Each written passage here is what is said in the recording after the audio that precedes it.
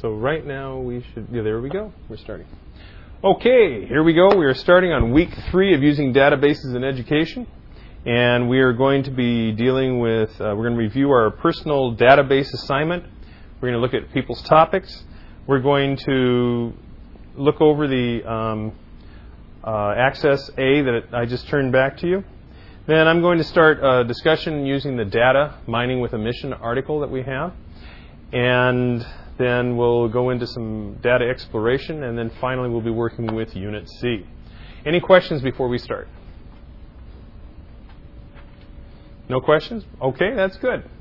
And so if we get started here, what I'd like to do is start out and point out that we now have the personal database assignment posted. And it will come up in just a moment. And we click down here on personal database. I'm sorry for those of you that tried to get onto the website over the weekend. Thanks for sending me that note. It turned out that I guess the server stopped serving all web pages that weekend. And so right now it's sitting on this one's actually sitting on a server that's sitting over in Flagstaff, Arizona. We're at GoDaddy.com right now because they seem to have a little bit more reliability right now. Okay, here's the deal with the personal database. Remember, this personal database is the beginning, if you want to go in and take a look at it while we talk about it. But this personal database is the beginning of actually a 2-part assignment. This is the first part where what it's going to be is simply a flat database. It's going to have a single table. And what you want to do is you want to come up with a topic. And I'm pointing out that it might be managing your classroom data. I know that's something you were talking about, Rob. And you're kind of grimacing now going, oh my gosh, that's going to be huge. Well, I'm going to try to see if I can figure out that mini course activity that I went through. Okay, so you're looking at maybe doing a mini course instead. It could be planning a wedding. You already had yours, so you don't have to worry about that one, hopefully for a while. Organizing your finances, keeping track of your exercise program. Like I said, I'm working on one kind of like that. I've got to quit putting zeros in my exercise program. It's not hard to manage that sort of thing. Okay, so these are the things that we're going to do. And then what I'm asking you to do, can you read what it says there? Allow me to turn off a light or two there.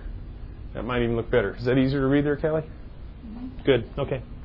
So what we're going to do here is basically it's saying that the first thing you need to do is start out with some planning. And with some planning, I want you to answer these questions. First of all, I want you to define your problem.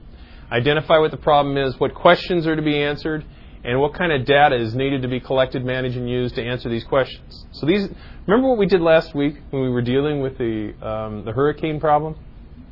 And that whole process we went through? Okay, well that's pretty much what you're looking at. You want to identify what is the problem, what are the questions that needed to be answered, and what kind of data are you going to be using. And then how has it been done in the past? Now, maybe you've never done it in the past. But think about your point of view in the past. Maybe there are similar things you've done in the past. You're talking about doing the project that you have there. Maybe there are other projects that you've tried to manage using the same process. I want you to think about what are the systems that you used at that time. And then I want you to talk about the problems that you had that occurred then. And if you haven't done it, if you're taking a look at it with an old perspective, think about the kinds of problems that could happen if you weren't using a database, an electronic database. And then what do you need to be addressed? And that means I want you to discuss how the problem could be addressed, not necessarily solved through an electronic database. What approaches would you use to modify or improve your problem-solving process of the past? What sorts of reports would you need to generate your answers? Okay? So that's what this is about. And this is something I want you to write this up. This is something I want you to write up before you start creating the database. And you can bring it in. It'd be good if you had something like this written up by next week, because you have 3 weeks until this is due. So if you could write this up, identify a topic, write it up, and bring it in next week. There's no requirement. There's no grade as to whether you're going to bring it in next week, and I don't even have it up anywhere. What I will do is I'll put it up on the schedule. But bring in your write-up on it, and then what we can do is we can talk about it and see how it goes. Once you've created, then when it's time to start creating the database, These are some specifications for creating that database. Notice right here it says under fields, you need to have at least 25 records, and each record has to have at least 10 fields. So you need to identify at least 10 fields that are going to answer the questions that you want to answer. Now, I expect that your fields will include a text. I just don't want you to make everything text fields. I want you to make it so that you have text fields, you have number fields, and you have a primary key field. Anybody remember what a primary key field is? Andy? Real loud. I have the one-to-many relationship in my head right now, and I'm not sure if it's the right path to be going down. Well, I don't know. What's a primary key field? I just figured it's the identification for that record. Exactly. What it is, boy, he muddled his way through that one, didn't he? Yeah, that's exactly what it is. What it is a way in which you can, move that down a little bit, now we can see you. It is a way in which, it is a unique field, a field where the data inside that field is unique only to that record. As we've said before, you can take a look at your driver's license number, your social security number, or your UNI number. Those are all the same.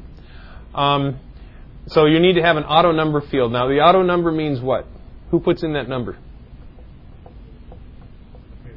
The computer, right. Access puts it in by itself. So I want to make this real easy for you so you can make your auto number. And then also you may have other ones you want to put in. You might want to have a memo or a date time or a currency or a yes, no, or an OLI object, which is that embedded object we talked about. It could be a chart. It could be photo. You know, if you have a database of people, you might want to put an OLI object in there, which would be a photo, so that you'd have a picture of who the person is that you're talking about. There was an example of that in your book. And then that's basically how I want that to be structured. The queries. You need to include at least one query that will provide the information necessary to answer one of the questions you asked earlier. So in other words, up here, you have questions that you're trying to ask, or that you are asking. And so you're trying to answer those. And so down here, under queries, I want you to create a query. And you learned about queries this last week. You did queries, right? I want you to create a query that will answer one question. Now, you can create multiple queries that will answer multiple questions. But remember, what's going to happen is that when we turn this into a relational database, you will have additional queries that you'll be coming up with. And what you might do is just try one or two queries now, just dealing with this flat database and the data that will be in it. And then later on, you may be pulling, or you will be pulling, you'll be using queries that pull data from multiple tables. Okay? Is that clear? Okay. And then under forms. Under forms, you need to design at least one form that you can use to enter data into your database. This form must be well designed and include the following characteristics. It needs to. I want to see that the fields the fields have properly aligned labels. In other words, it's nicely laid out. You have a sequential tab order. In other words, as you tried out, that there's an order to the tabs. Actually, this is this coming week that you're going to be looking at forms.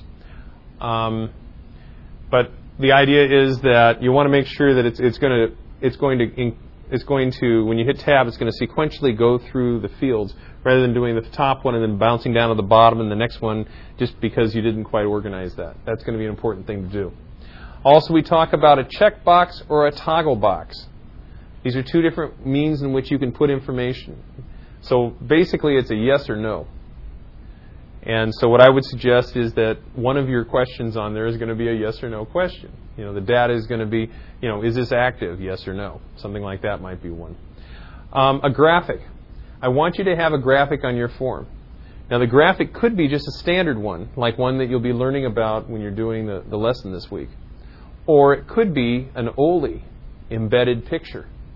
So, as I said, if you have 25 records and you have 25 people that you're going to be dealing with, if you have a graphic, which is that person, a picture of a photo of that person, or if you were doing something like if you were creating records of famous paintings by Vincent van Gogh. You know, what you could do is you could actually create it, had all that information in there, and then you could have an actual image of the painting on each of the database records. But I want to see that. And I'd like to see the whole form fit onto one screen.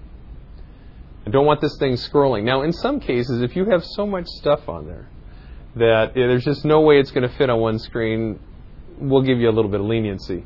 But I really hate it when they've got all this space in between, and you have to scroll between screens to get to them. Now, Left to right. I'm also talking top to bottom. So you want to limit your number of records. Well, the number of fields. Because remember, we're looking at a form. Oh. So you're going to have 10 fields. It's a matter of your positioning. And what happens sometimes is you end up with fields where they might have a couple inches between the fields, where you don't really need it. You can compress it down, and you can see everything on one screen. Is that clear? Okay. And then finally, some reports. And that is that you're going to create a report. Your database needs to include at least one report that can be used to answer the questions that you have listed above. Explain how these reports answer your questions. So what I want you to do is create at least one report, and then I want you to put a little note on there. You can just handwrite it as to how this is answering the questions that you had up above. What do you think? Does this make sense? Okay. I am always looking for improvements. This is the first time. This is actually a modification of an assignment I did before, but it's a serious modification. So if you see any things that I don't have the rubric finished yet, and I will have that completed for you by next week. But when you submit this, I'm going to ask you to, first of all, submit the written responses to the planning questions above. And like we said, I'd like to see them next week. And then also I'd like to see printed the reports along with the explanation of how this report answers your question, which is what I just spoke about. And then your Access database is something you're going to be putting into a WebCT Dropbox. Now, I will show you later on how to do that. And so that will be, so I can access it there electronically. So you don't have to bring it in on a CD or something like that. It just makes it so much easier for everyone involved. And then we know that we'll know where they are. Okay? So, any questions about this assignment? So why don't we start here with Andy. And Andy, tell us about what your topic is going to be. Bouncing back along the same lines of your bicycle type thing. I was thinking of setting up something like that for different golf courses, descriptions, and then possibly some type of way of tracking on a regular basis scores.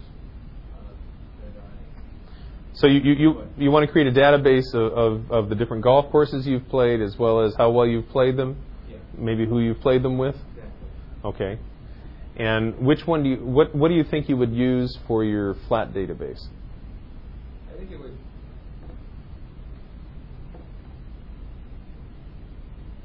possibly could be just as simple as a month with dates, then with scores, and then different descriptions of the course I played on that. Well, but I'm talking about the personal database. What you might do for your personal database is create a database of 25 golf courses. Okay. And then the only thing that would be in that table would be information about those golf courses. Okay. And then later on, you could have another table that would have something to do with scores or folks that you play with. Okay. You see what I'm saying? I get what you're saying. Okay. And so that would be something that you could put together. But that's what we talk about when we talk about a single table and a flat database, because all you're going to be looking. Pardon? That's all complicating it too much. Yeah. You just hadn't thought about that part. Okay. So remember, this is the personal database, single table, single topic. Okay. Yami, what are you going to do? I plan to do the kind of sport like swimming or volleyball, baseball. Okay. So I usually come to UNI dorm and I pay attention to the kinds of sport in that dorm, and I conclude to make database about the kind of sport in that dorm. So you're going to keep track. So you're going to look at a scheduling of the games that are happening over at the dome. Yes. Okay. So what would be your flat database? I think about the activities per week or per month. Okay, activities per month or per week? Let's see. So what would a record look like?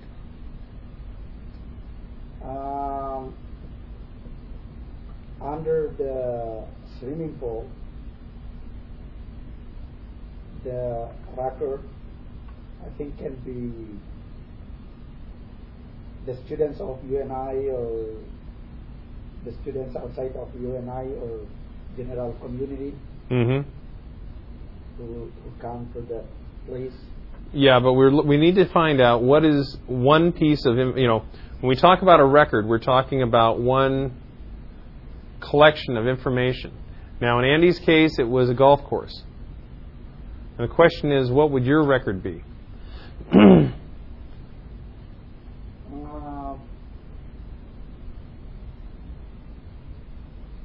The records, it depends on the field that I put on that.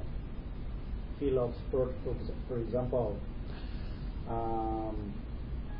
baseball or swimming. The record under the swimming, for example, I can put like the swimming pool in class A or class B. What's up, Rob? Oh, no, I'm sorry. Okay. We need to work together on solving these, okay? Okay, Class A and Class B. Yes. Okay, and because like the participants who come there, for example, in swimming, the field of swimming, right, consists of kindergarten, because they receive the kindergarten over there. okay, How to teach them swimming, and probably can be students. Yeah, probably about the students kindergarten from elementary school or even high school, and then adults. Can Okay. be those things to be occurred. well, I mean, anybody have any ideas? Because like I said, I want us to make this, a group effort where we're trying to figure out what to do with it. What type of record are you keeping? I coached swimming for 12 seasons, so I mean, what type of information are you trying to keep? The level that they're swimming at, or Under the swimming, for example, I would like to put the record like the different of people who visit the dorm, who come to the swimming pool. So it can be kindergarten, can be elementary school, and can be adult. Oh, so you're not talking about the sports, like football and all those sorts of things. You're talking It is about just the examples. The example of the field of swimming. But it's a matter of whether it's people who are coming to swim for recreation, like the elementary kids and things like that. They're going over there to just fool around, or the ones that are coming in for competition. I thought you were talking competition. As long as I never see the competition here, but every week, the kindergarten who come there just for learning. But what I'm asking, are you going to have like a record for each person that comes in? No. A group. I just make a group of kindergarten and group of elementary school. Okay. I think you need something more specific. Now, if you were to pick something like, if you wanted to create a database on the swim team, the UNI swim team, you could have lots of information there. you could have records of the swim team. You could also have you could have a database of the events, and you could have you could have one of the team members. You're the swim coach, so I'm looking at you. What do you think? I think when I coached, I had I used an Excel spreadsheet, and I kept track of my swimmers, and I had all the events on top, 200 medley, fly, breaststroke, all the way across. And then every time they swam it, I kept track of their time. And then it was really easy for me to sort that according to, like if I want to know who my fastest butterflyer was, I just sort that butterfly field, and it was something my fastest was and when they swam it. And the real key is, how's all that going to connect together? Yeah, I mean, I don't know how you're going to have another relational database to that. On the other hand too, because I usually just have it in one big spreadsheet. Well, what you could have is you could have a database, and you'd have the records, which would be each individual swimmer, and you would have the demographics of that individual swimmer. Yeah. Where they went to high school and all that sort of thing. And then you could have another table that would have the events for, and it could, what would it be? It'd be events across the top, and it would, I'm sorry, it's meets and events, right? Events are like the 200 and that sort of thing, and a meet is a day in which that is raced. Okay, so if we're looking at the way this would be, you'd have another one where you'd have the meets coming down here, and you'd have the events going across the top. You could have that one with all the different names. That could be their personal best as one database, and then you could have another table be an overall picture of all the different meets, a continuing record. Okay. And then the one that he was talking about was the personal information. Yeah. That one So that you start with. Mm-hmm. And then begin to build upon that as far as times and events go, like the two that you were just describing, personal best and then overall team type of. So we work out personal best, overall team. So and it doesn't have to be swimming. I mean, if you pick a favorite category or a favorite sport, and then you can go do the research and find out about these people. Does that sound like something you want to do? Yes. Okay, great. So it's better for me to make the specific one. And you need to pick, it's going to work better if you pick a specific sport. And if you can pick a specific sport, then you have all that data. Otherwise, you're going to have to interview each person that comes walking into the pool, and you have to be there all the time. Yes. That's a pretty hard thing to do. Okay, and I don't know if you like football better than basketball, better than swimming, rugby. I think I have half the rugby team living next to me at home in the apartment complex. So if you want to if you play rugby at all, if you're interested in rugby, I can get you a lot of information on that. So there's a lot of things you can get if you need. Okay, or soccer, if that's okay. Do you play fantasy football at all? Sometimes. That's just another idea. Ooh, fantasy football is an idea. Okay, that would be incredible, wouldn't it? You play fantasy football? I don't, but I'm just thinking that's a database heaven, Oh, wouldn't that be something to set that all up in a fantasy football? Because I'm just thinking that every time you have a sports broadcaster, they have some statistician sitting next to them, Right, and all right. that stuff has to be in some type of database. Yeah. Because I looked at software that helped me organize my swim team, and I found out that it was just easier for me to do it all myself on a spreadsheet. Right. So you found doing it yourself on a spreadsheet was easier than actually trying to figure out the databases they were putting together. Yeah, because a lot of it was irrelevant stuff that I didn't even Right. worry about. Okay. All the fields were already set for me, and I didn't have to worry about that stuff. Okay. Good. Callie, what'd you come up with? I don't know. I was thinking of, I don't know how to do it, but of having a database to keep track of friends and stuff. A database to keep track of friends. Yeah. Okay. I don't know.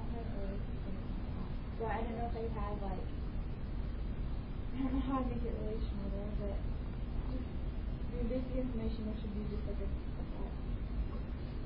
spreadsheet kind of thing.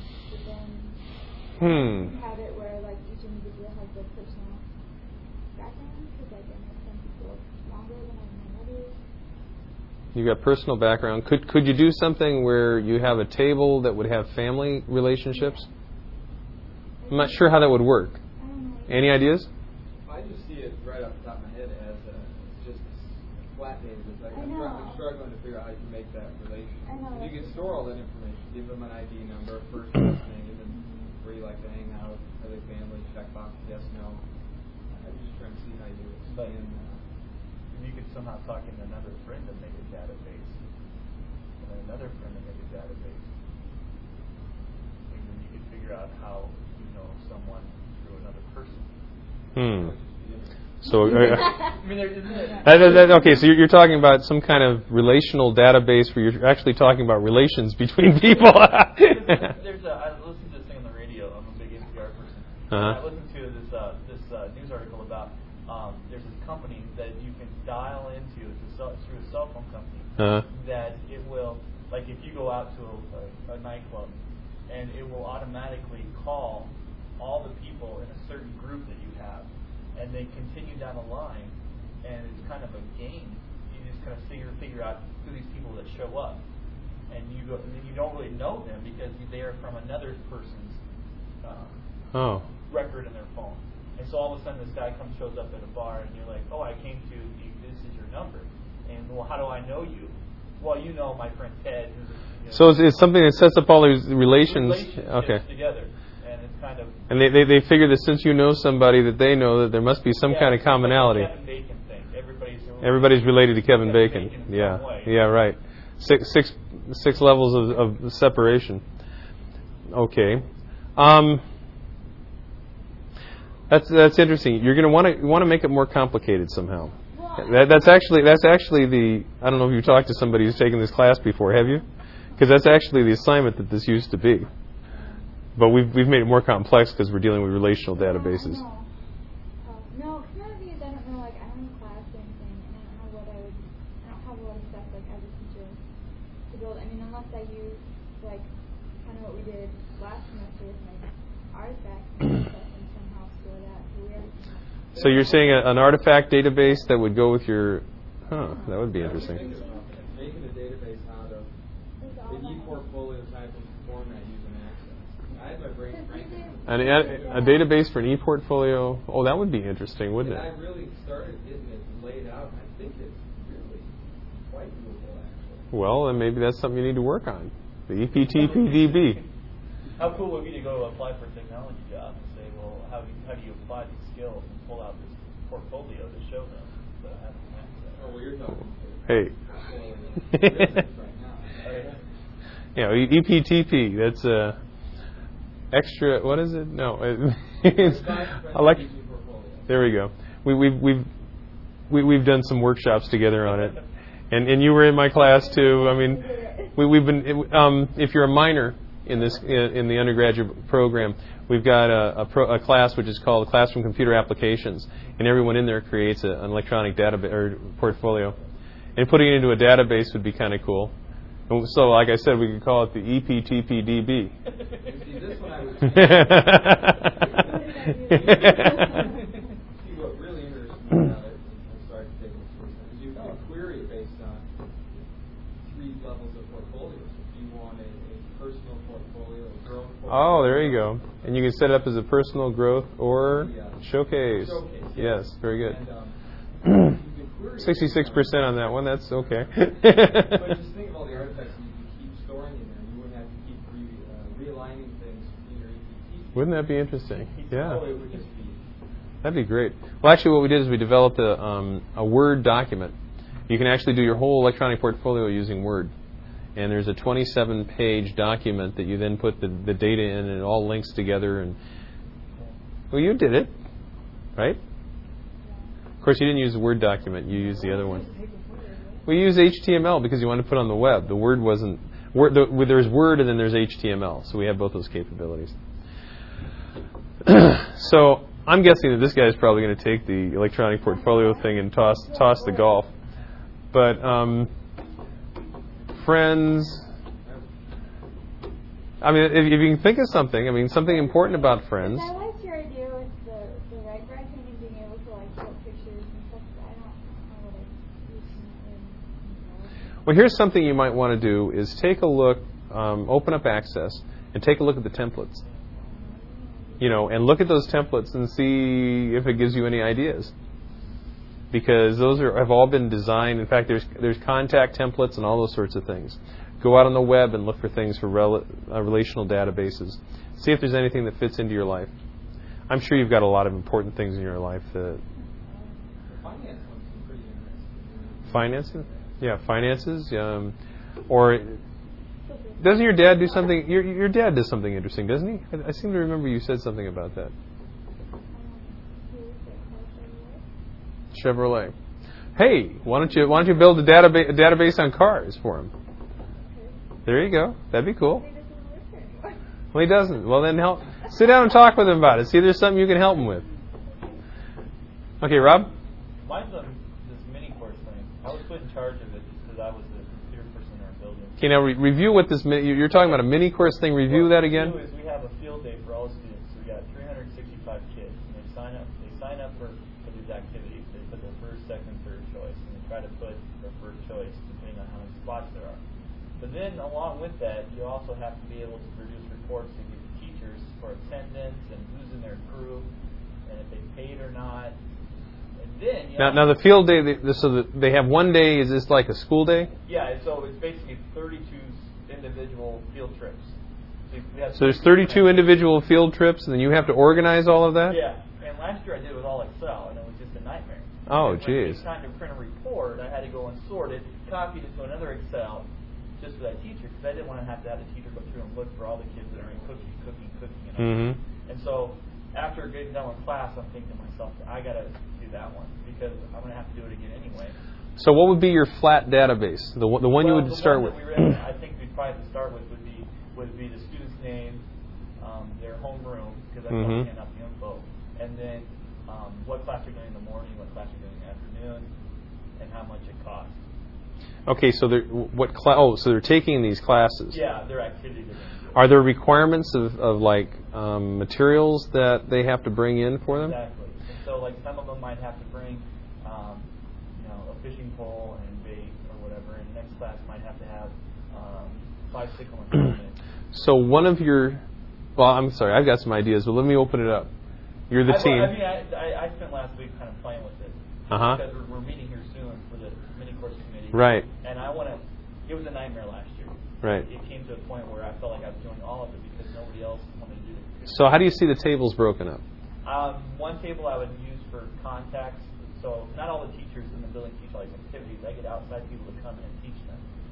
We don't have anybody an expert in calligraphy. So you're saying contacts, but it'd be like the people who are the leadership. Yes, the people that are holding the. Okay, so that's one. And then the next one would be the list of students. You got the list of students, okay. And then the next one would be.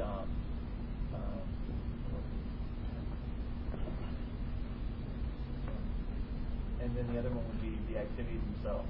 Right, and I was thinking about that one as the activities themselves, and then activities themselves would be the name, the total number that we're allowed to come in, the materials needed. Maybe you'd have a description. Yeah, and the room that they meet in, how much it costs for that activity. Could you see taking this and turning it into a mail merge, and you could set the whole thing up so that the students, you could actually create letters where you'd merge what's in here with the information over here, and you'd say, "Dear John, you're going to be taking this one at this time, and this is going to be the teacher that you're going to be having, and then you're going to be taking this one at this time." Oh, and then you've got it like the database. You've got the table that has the teacher as well as the contact phone number. Yeah, exactly. And so you wouldn't have to change it on each of their classes. You could actually just change it once on that teacher's record, and then it would change on all of them. Yeah. That's the ultimate relational database. Oh, that's good. Because the thing that I don't know if this is possible with this, but I believe the best situation for me would be to see if I could put this on the web and actually have the kids sign up for the activity. Whoa, because that sounds good. That's the thing that takes a tons of time. Because I got 365 kids, I have to sit down and write. Okay, I got to find their name. And I got to say, they want to do wrestling and taekwondo. And this kid wants to do cooking and calligraphy. That's the time-consuming thing. If there's any way, and I don't know how I've been looking, and hopefully I can figure it out. But it'd be great for them to all have technology class. Say on this date, you're going to go to this web page. You're going to enter your favorite activities. Wow, wouldn't that be something? You know what would be really cool? And like I said, I haven't decided on whether we're going to have a final exam or a final project in this class. Right now it's a final exam. But I could see it developing where you'd have like the personal database would be your single table that would be the students or whatever it's going to be. your relational database, the expanded personal database, is the one that is going to be the one that has all those other tables that are integrated. And then turning it into a final project would be the mail merge and taking it and putting it on the web. I have no, like I said, I don't see how, if we could set it up, and you might all think about that, if putting it up on the web, what you're doing, you could put up on the web, so people could enter and add that sort of stuff. If you're taking a look at being able to mail merge, because mail merge is something it's actually in the book on how to do that. It's not that difficult. And so what we can do is, as we develop this, and this is constructivism at its best. Seems like I teach a lot of classes like that, doesn't it? But this constructivism at its best, because what you're doing is you're developing this class, or you're developing the database that will fit into your needs. And you can make it as big and as comprehensive as possible, or as what would fit your needs. So that would be really good. I mean, the other thing is that I'll have to do this anyway, whether I do it on paper Yeah, right, or do it on right. Excel, and I'm not doing it. You know what, Yami? When you go back to Indonesia, are you still going to be running the language lab? I think so. What about creating a database dealing with the language lab? It's a good idea, I think. I mean, if you think about it, it means a lot more to you than the swim team, right? You might think about it. Huh? So, in connection with the language laboratory, in connection with the managerial concept, or? Yeah, well, managing the lab, I mean, it could be a number of things, depending on what you want to do. You could have a record for each machine in the lab. You could have a record for each class that uses it. You could have a record for, I mean, it depends on how you'd want to do it. There's a lot of aspects to that. I haven't thought it through yet.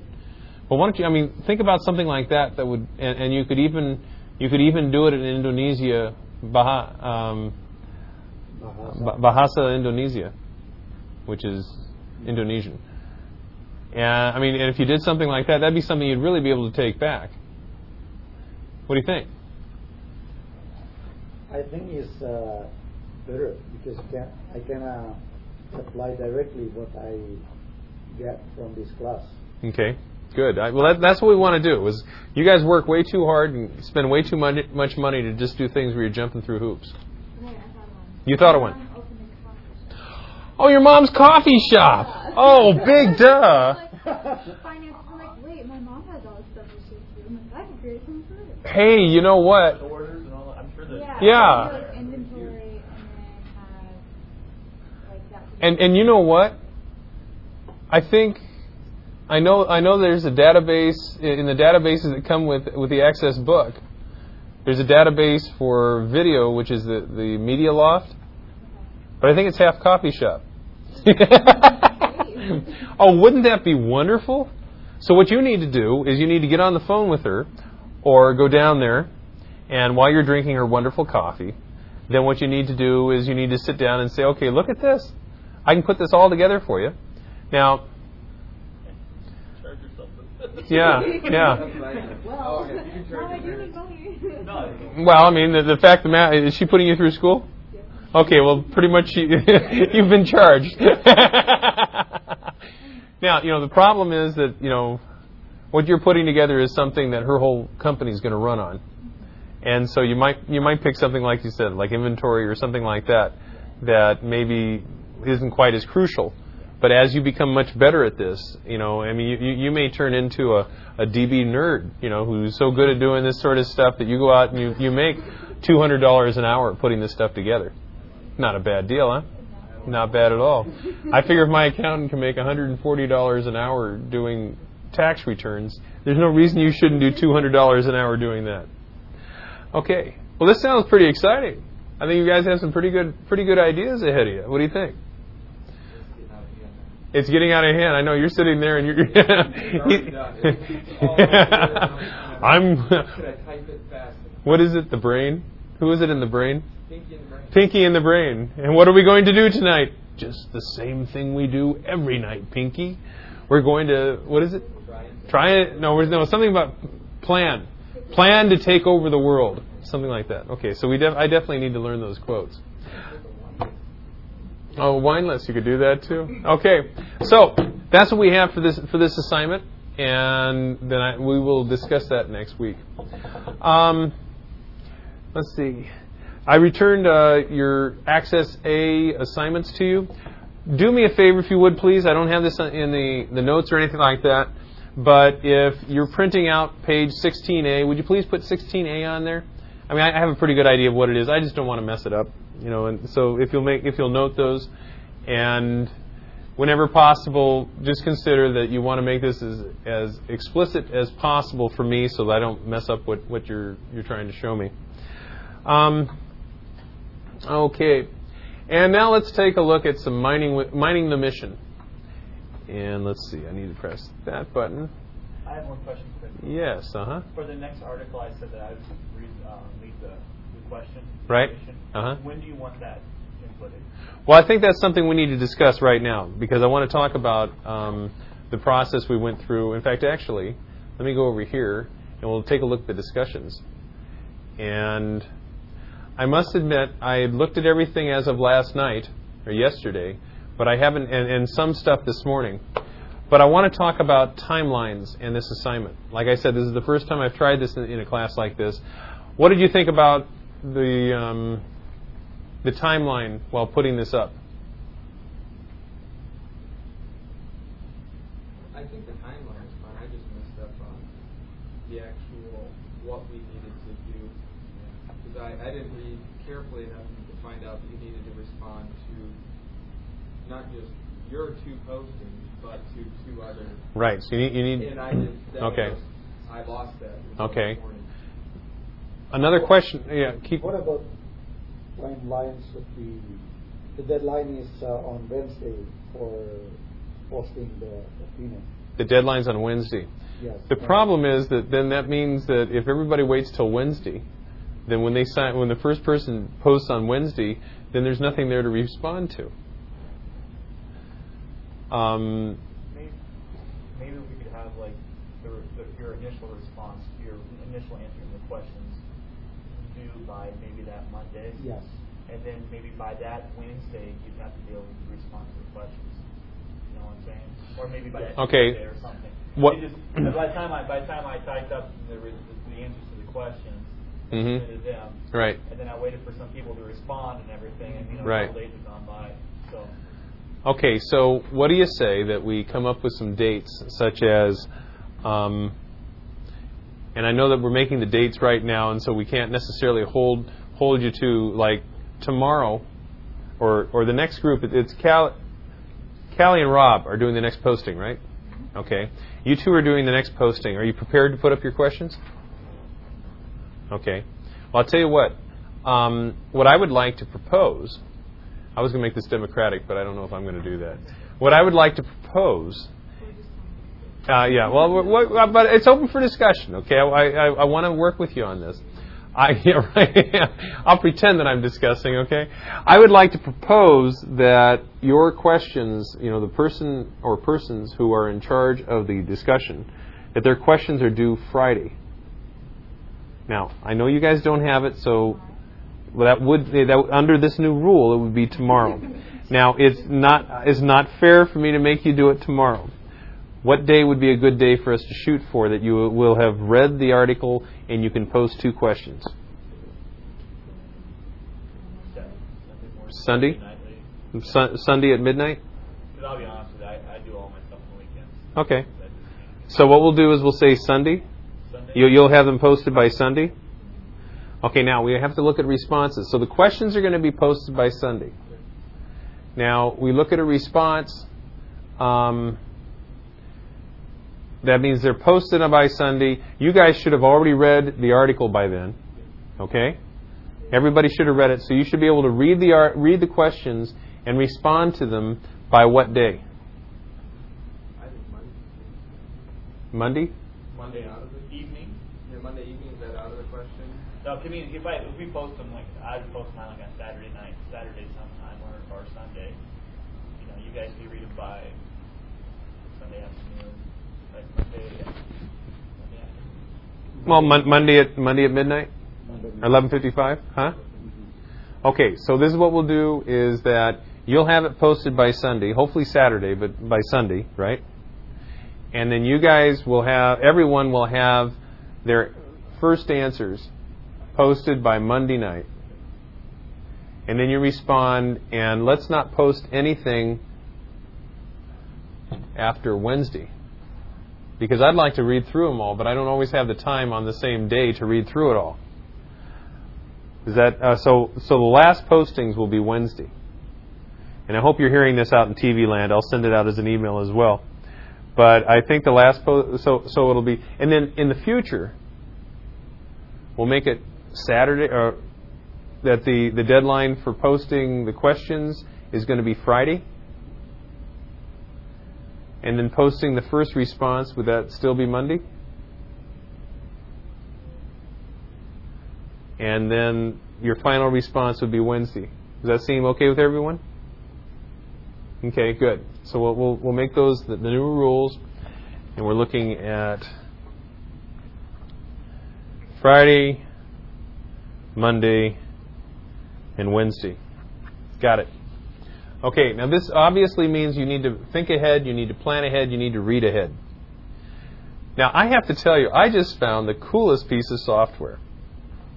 In fact, I am going to, I can't do it on this computer because I'm taping.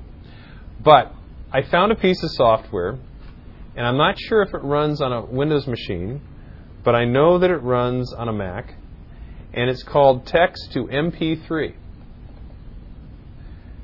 Now, and you might want to write this down, Text to MP3. And what this software does on a Mac is you can take a text file, you can drag it onto the piece of software, and it will go through and it will turn it into an MP3 audio file. So it uses the voice that your computer is set to, and it reads the whole article or text file into a file that you can then put onto an MP3 player or listen to on your computer. Now, I just digitized the part one. Who's doing part one? I just digitized part one, and I've read through it, but I want to read through it again. And I think what I'm going to do tomorrow is, while I'm riding on my stationary bike, is I am going to listen to Al do the reading for me. But isn't that an incredible idea? So the idea is you could actually take the article, you could put it into something and listen to it while you're driving or while you're walking or working out or something like that. Would anybody here be interested in my finding out more about those programs? I mean, it's a free program. Yeah, you can get it at Apple. That's right. Really? Okay. I drive 45 minutes one way. If you drive 45 minutes one way, and do you have an MP3 player? No, but I'd buy one. I'll tell you, I think you should probably buy one, because you could listen to these wonderful lectures again, and then you quit laughing, Kelly. Okay, I mean these are going to be immortalized, huh? You'd save my time sitting down and having to read them through them all over and over. Right. Now the thing is that presently the voices are quite metallic, and actually, you know what? I think I'm gonna try this. I apologize out there in TV land. Oh, look at it. It's coming out here, and we're going to get an echo for a while. But I'm going to open up my folder, which is called Text to MP3. Hello, hello, hello, hello, hello. Okay.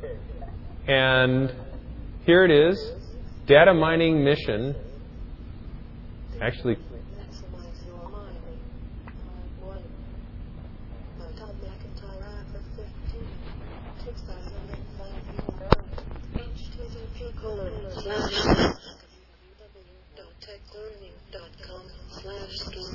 what it's doing right now, is feeding back. But what it's doing right now is this is all the stuff that's at the top of the page. And I needed to get rid of that before we started this.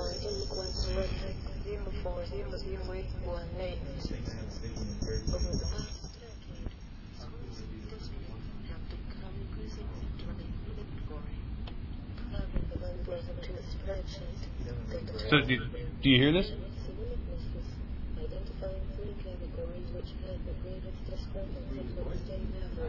This one is called. Whose voice is that? That's a machine voice. It's computer voice. This one is called Vicky. We're going to stop Vicky for a minute, and then I'm going to go up here. I'm going to go to System Preferences. Oops. You can't see it. I know. Okay. Well. When you are speaking, it's automatically recording. No, actually, what it's doing is it is actually. Let's see. Where's voice? That's not what I want. I want System Preferences. We'll close this up.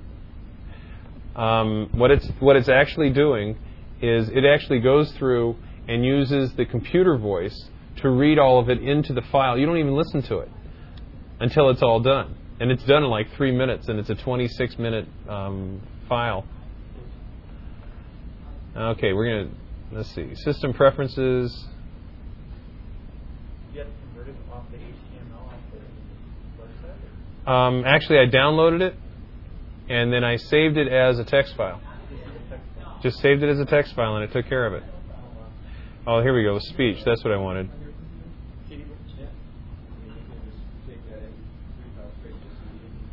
Yeah, and then I can just take it from a notebook computer to one of my students who can't see it. They can listen to the lecture, they can listen to the text. Okay, here's Vicky. Isn't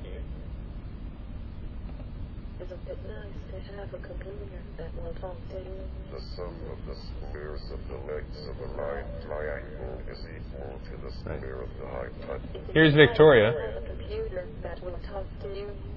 My favorite food is pizza. And here's the cellos.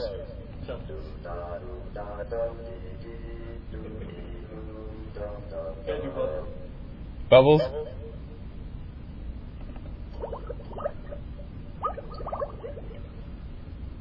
Okay. So I'm going to turn off the output. There we go. So we don't have that problem.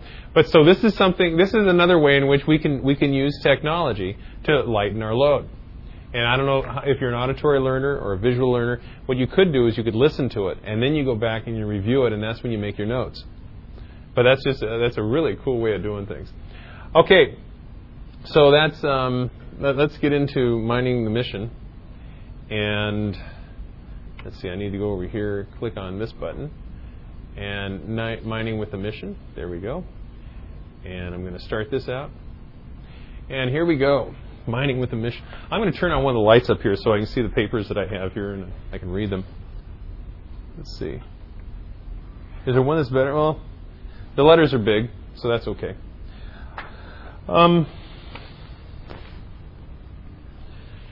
If you remember in reading this article, now I'm kind of going through this. This isn't exactly how. What I'm doing is I'm satisfying all the parts that are in the assignment.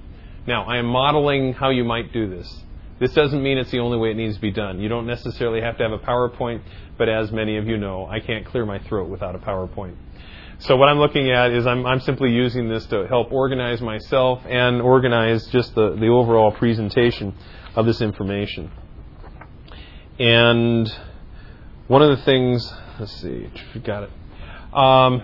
Basically, these are the topics that were covered in the article. Basically, looking at student achievement, looking at data over time, multidimensional perspective, clean and accurate data. You can read this for yourself. Now, the idea was that they were talking about when you're data mining is that you're going out and you're trying to take a look at how well students are doing. And the whole reason you're doing it is because it's student achievement. And this is really important because that's the only reason that we would go to all this effort to put this together. And then they took a look at the different ways in which you would look at the data. You'd look at it longitudinally. Now, or actually, one of the interesting things, I'm going to step back just a little bit, was that Roland Unified School District was one of the schools that was identified. Now, that's in Roland Heights in Southern California, and one of my really good friends used to be an English teacher there. And I got to tell you, there's a lot of vatos there, and it's a pretty tough place.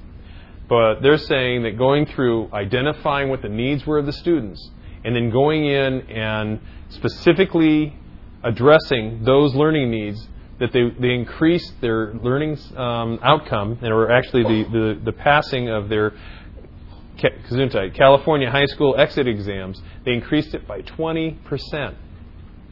20%. Now, I have to tell you that when I read it, I wasn't very impressed when they were saying, well, we identify what they need to learn, and then we have certain things that we processes we have them go through, little exercises, and then we test them again and we find that it improves it. Because when I taught 5th grade, I was teaching in Palmdale, which is where the Discovery just landed a few months ago, or a few weeks ago, actually, the Discovery Space Shuttle. And I was teaching in there, and they had a whole system. This is in the 70s. My gosh, it was the 70s. And it was set up so you had a booklet, and what they would do is you'd give them a test, and any places where they needed to know more about, or they didn't do very well, and they needed to do better, what they had was we had booklets that they would go through, and they'd work on them, and then at the very end, they would take another test, and if they got 2 out of 3 right on the test, then they passed that objective.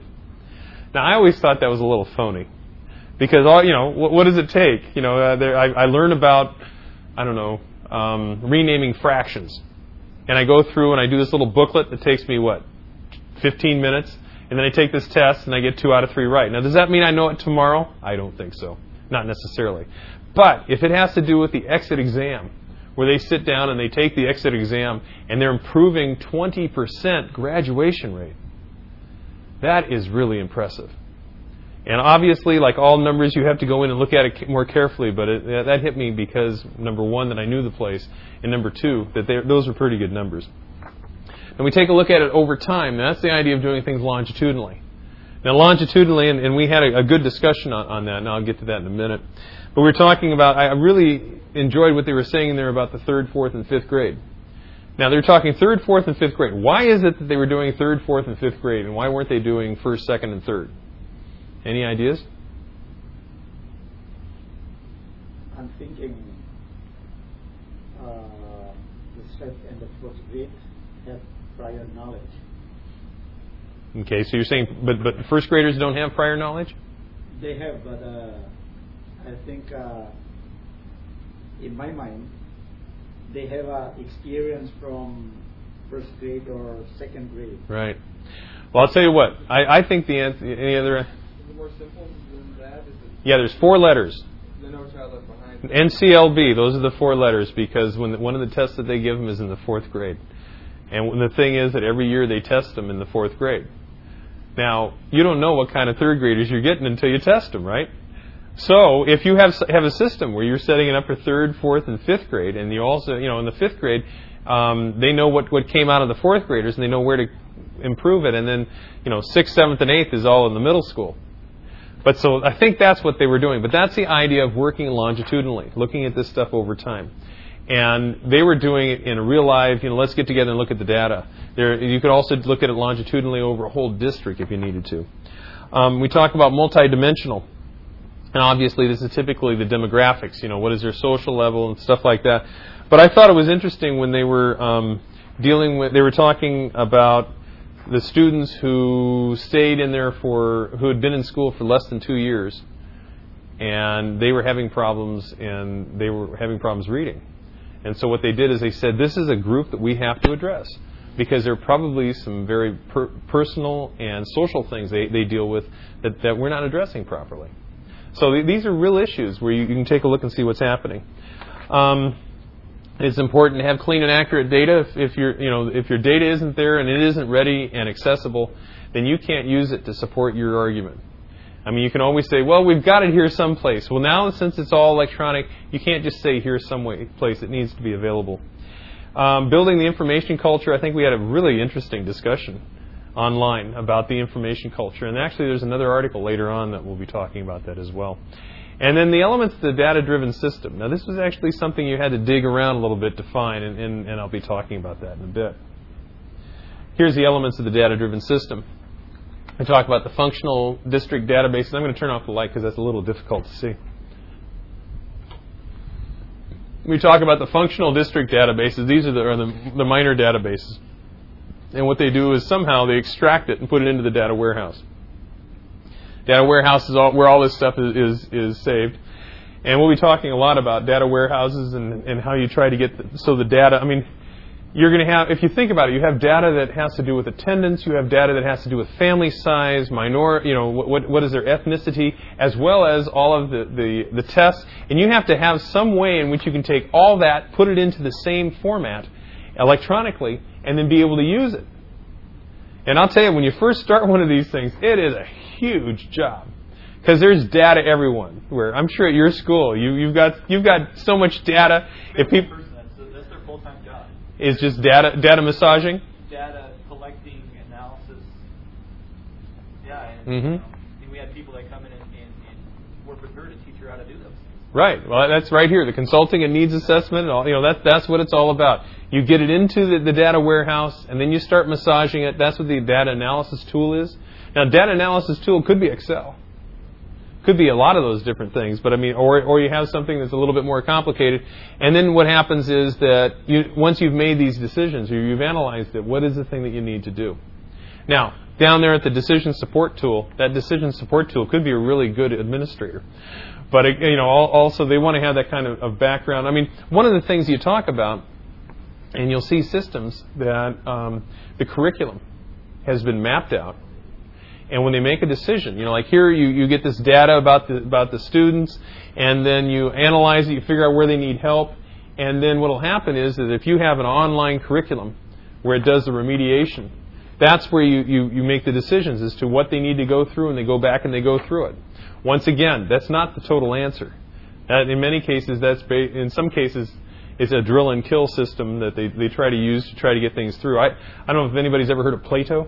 Now, I'm not talking the philosopher, but Plato is an imagine a classroom like this, where all the computers are connected to a single server, and what happens is that they have a curriculum, a computer-based curriculum, and they test the students to find out where they are, and then based upon that, they go through and they do the proper drill and kill or the drill and work things to learn those skills so that they can then move up. A lot of positive reinforcement. I was a Plato lab manager for a couple of years in the 80s, I guess. And it was a little bit different because, we didn't have labs like this. And it cost $100,000 to put a lab like this together, and we didn't have the web either. And so you put a lab like this together, plus you had a server and everything. Nowadays what happens is everything's connected to the web. And so when you connect these sorts of things, all the curriculum and everything is just accessing the web, putting it on your computer, and it makes it a lot less expensive and a lot less administration intensive. So that's what the way this thing is set up. Now, one of the questions we talked about was dealing with the longitudinal multidimensional perspective of what's happening in the district school or classroom. And there were some really interesting points about how this makes a difference. And what I would like you to do is don't talk about your points, but talk about the points of the people you read. Like you might say, Callie made a really good point. She was saying such and such. And I'm just going to throw it open and have somebody speak. What do you think? I like how Rob was talking about, just in the first part, he was talking about, we're here for students. Rob was talking about what? We're here as teachers, we're here for the students. We're here for the students, okay. To identify, their needs. Uh-huh. What they need, that's ultimately our goal. And as a teacher, or soon to be teacher myself, I really agreed with that. Mm-hmm. I thought it was really interesting how, that's what he had on. So you're saying it's important for us to remember who it is we're serving. Yeah. Okay. What else?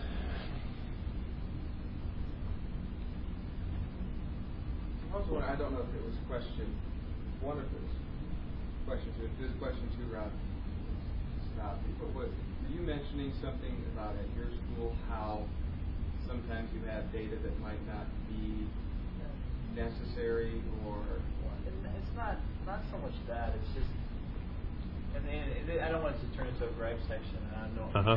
But sometimes it seems like we're collecting data right now, just for the sake of collecting. And as a teacher, you're so busy with other things that if someone comes to me and says, I need you to collect data for this reason, this is how we're going to use it, I don't think there's very many teachers who are going to say no, because we all see that it's helping our students. But it just seems like we never see the end result. Like right now, we keep track of proficiencies. So a student, when they get done with a unit like in the human body, I give them the test, but I also track whether or not they understand science inquiry, how to use science tools, science understanding, and science communication. So you've got all this data that you're creating and tracking. That I'm keeping track of.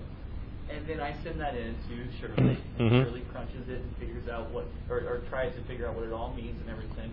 But then I don't get any reinforcement of saying, well, because your kids are lacking science inquiry, here's support that we're going to give you to improve that. So you put all the information in there, but you get nothing back, so you can then use it in your classroom. Pretty much. Now, isn't that kind of like taking a test and giving it to the teacher, and the teacher never letting you see the results? Yeah, and it just is very. I mean, I think right now you can go to any school right now and say, "Oh, what do you guys think about data for an only child left behind and collecting that data?" And they go. Because it really is, and there's a part of me. This sounds really cheesy, but there's a part of me that wants to get my master's in instructional technology to help teachers so that we can collect this data in the easiest way possible. Right.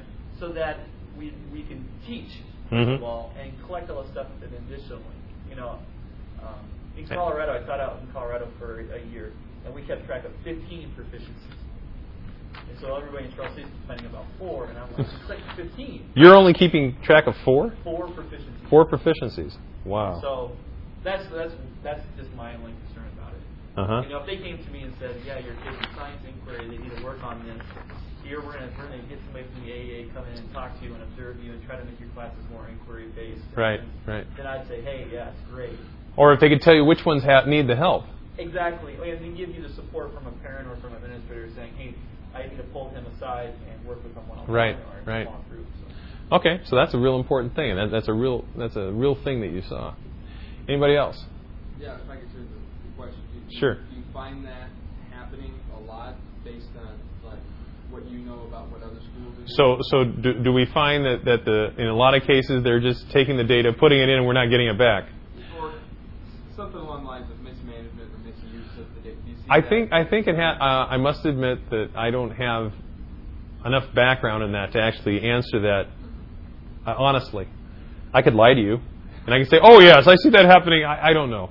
I think that there are situations, well, I know I've been in situations where data was being brought in, but the thing was that they didn't have the next step planned out well enough. I mean, you may even hire somebody who does the crunching, but the next step and the goal of addressing your students wasn't thought out well enough and deeply enough to actually come up with knowing what the next step was going to be. And so I think in most cases, I don't think it's malice that causes this, it's ignorance. And I don't use ignorance in a sense of being critical. I'm simply saying that ignorance means you don't know something. And they just haven't stepped out that far. Do you think that's probably what's happening in your district? Yeah, and then also the administrators, in defense of them, they also have all this other stuff that's going on at the same time. And I think that this data is something that can be set on your computer, sit there in infinite amount of time. Right. You really don't have to get to it right away. And next thing you know, the end of the year's come and they haven't. But the problem is if the data is any older than a week, it's worthless because you've already gone through those units. You can't go back necessarily and take care of it. And what you could do is you could then modify the unit you have next and modify it so if they need more dealing with the scientific process, you can modify that. But if it's any older than a week, and if you don't have direct access to it, if you can't just pop it up and take a look at it as soon as they have it, let them do what they want with it. But you need to be able to do what you want with it so you can use it to better your classroom. That's like ITBS results. Right. ITBS in February, we don't get results back on. I really don't get the results back for me to sit down until about September, October of the next year. And now I have a whole different group of students in my room that. So what's the sense? Yeah. So. What do you think, Yami? Can you comment on something that someone said?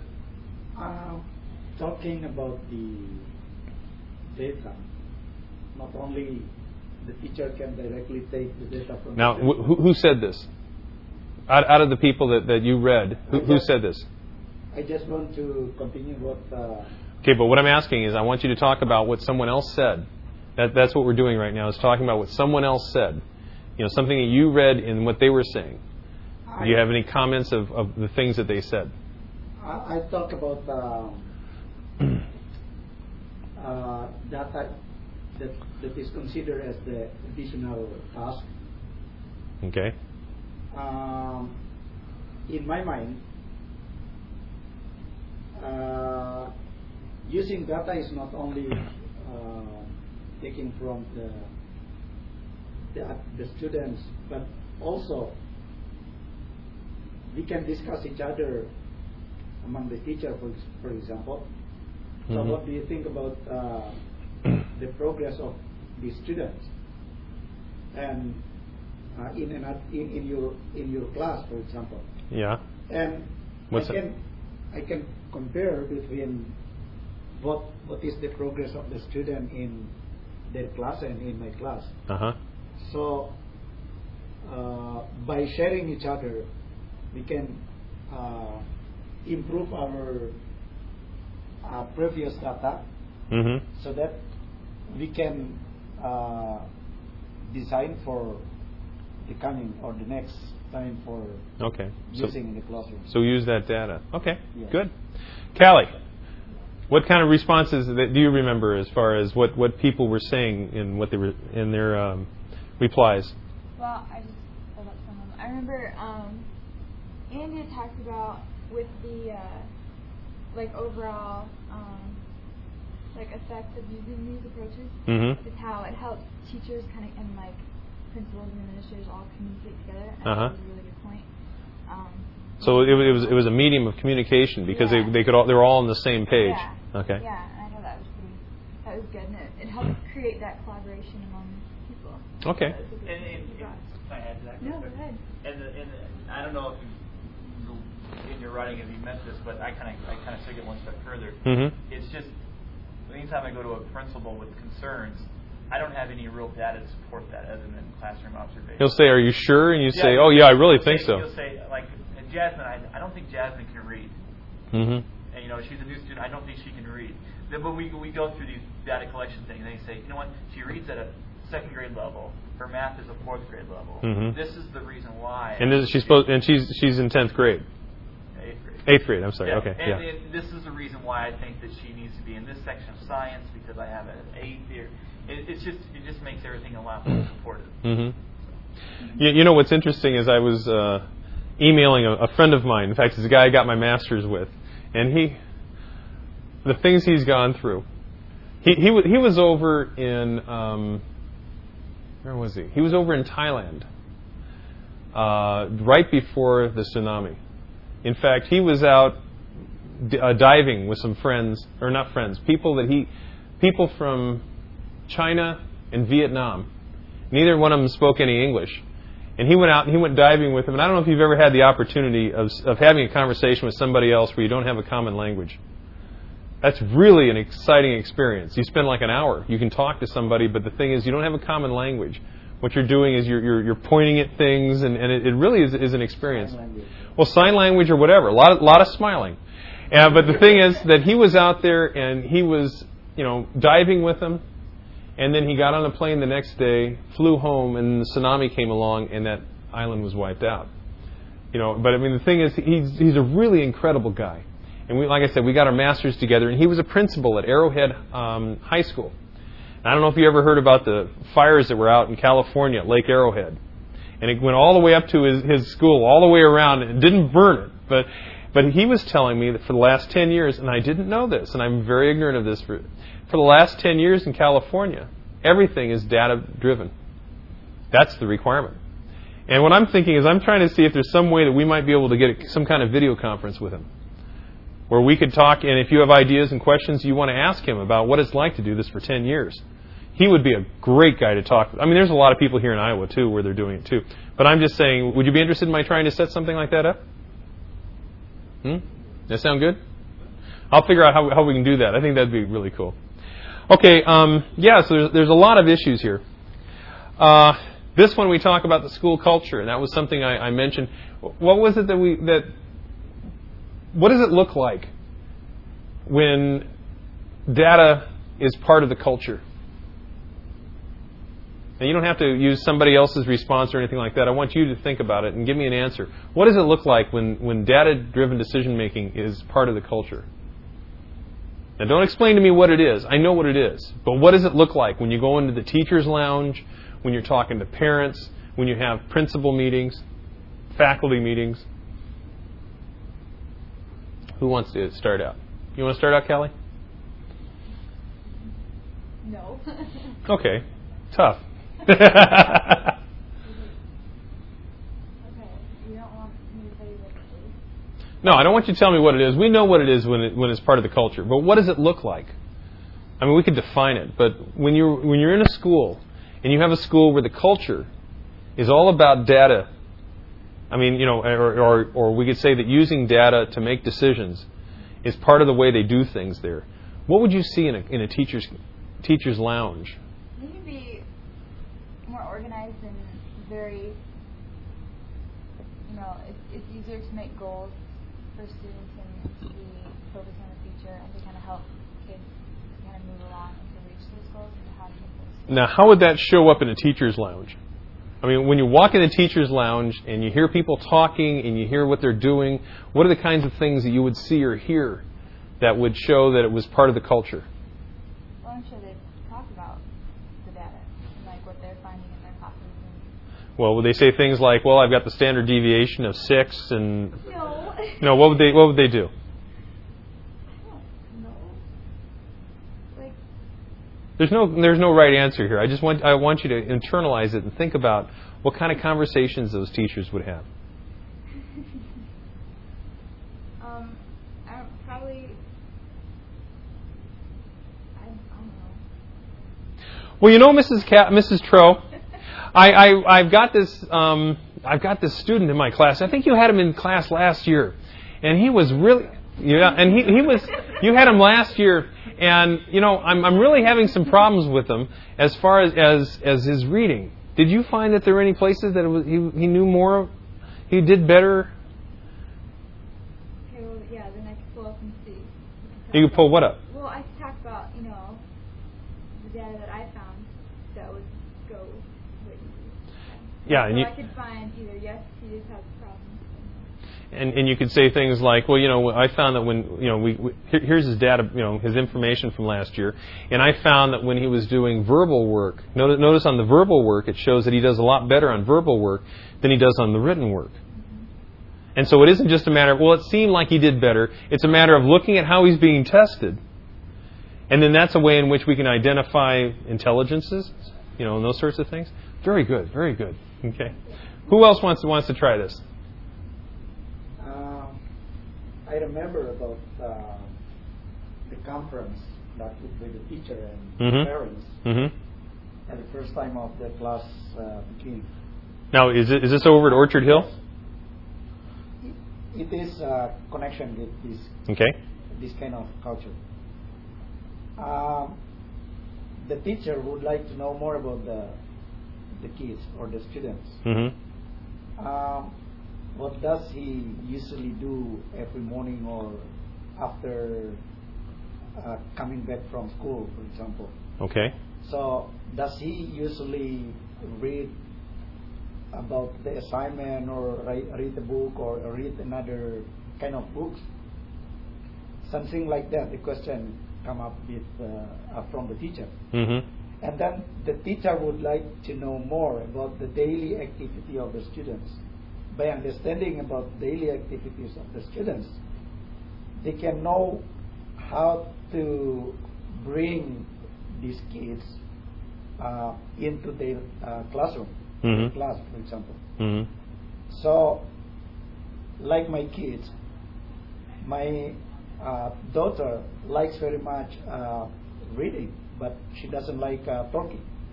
She likes to read, but she doesn't like to talk. Yes. And that was information that the teacher asked for. Yes. Consequently, after last semester, I can see clearly about the reading score of her. So it's higher than speaking. I see. And so that actually all matches, and the data that you're getting matches who you see as your daughter. Okay. So the student said that it's better for you how to bring your kid to interact with the other, Okay. so that your kid can speak more, so she can improve her missing Mm-hmm. at the previous semester. Right. Good. So Good. Okay. Do you want to add to that, Andy, or do you have any? What's your concept of what it looks like? I was going to steal Ron and what he was talking about. He brought it up, and he hasn't raised his hand yet again to reiterate it. Well, I figure he lives it, and so that's why I'm holding you off till the end. I was trying to think of my student teaching. I couldn't come up with anything right offhand. I'm stealing his, where he talked about where he had the actual. Just left. Was it the reading with the 8th grade student? Yeah, where he could actually come in and they could discuss now, let's say, for example, a BRI score and go at a pre-emergent stage or something like that. Right. So you can back up some of your intuitions with actual numbers. Okay, and that's the kind of thing, the discussions that they would have. Yeah, but using the example of the Okay. principle. Okay, now why don't you tell us something about what it looks like in your culture where you have data, maybe not well done, but Well, I would imagine that it's just not your science scores that they're collecting. no, and when it comes to our school, everything, we are a standard-based grading system. Uh-huh. So that means that not only am I grading a kid A, B, C, D, and F, which includes turning work in late and class participation, Right. but I'm also grading them according to what benchmarks they've mastered or they're approaching to master, they're proficient, and so on. And so the conversation I always have a lot is with parents, for parent-teacher conferences. They sit in, and they're all traditional. They want to know what grade they're getting. Right. But what does that grade really tell them? Does it tell them that they're a good kid or that they know science? And so I say, well, they're getting a B, but these are the areas that they're working on. Uh-huh. And then I say, well, when it comes to science inquiry, he's got it down, but when it comes to use of science tools, he's proficient here, or a 3 or a 2 out of 4, and things like that. What do you do if the child is you've got 8th grade, the kid's reading at 6th grade level, so they're struggling? I mean, not greatly perhaps, because right now isn't the average about 1 grade level below? At my school right now, we have about a third of the 8th graders that are reading at a 4th or lower. Okay, well, so that hurts. Yeah. So let's say we've got somebody reading at the 4th grade level. Now, let's say the person who's reading at a 4th grade level is really trying hard, but they don't have the skills. Is it possible for them to get an A? Oh, yeah. How? An A in science. But when it comes to determining whether they're inquiry or so on, I mean, I've had students get A's and B's, and they're getting practitioner, which is the very lowest level of proficiency in our standards, that they're that all the way across. Just because. So that doesn't affect their grades. No. It because, affects. it also depends on how the teacher sets up their grading system too. So that isn't standard. No. Okay. How I give a grade is not standardized. I can't sit here and say I have to do this, this, and this. That's up to me still. Mm-hmm. Okay. Is that good? Yeah, I think it is. Why? Because there's a lot more to life down the road than just knowing your stuff. Okay. Because I have level 1 and level 2 and level 3 special ed in my room. Right. So level 1 being the very, just mildly, all the way to level 3 is severe and profound, and wheelchair bound, non-verbal, and so on. And so I have level 2 special ed kids that really, when they get to high school, they're going to be tracked off to vocational classes.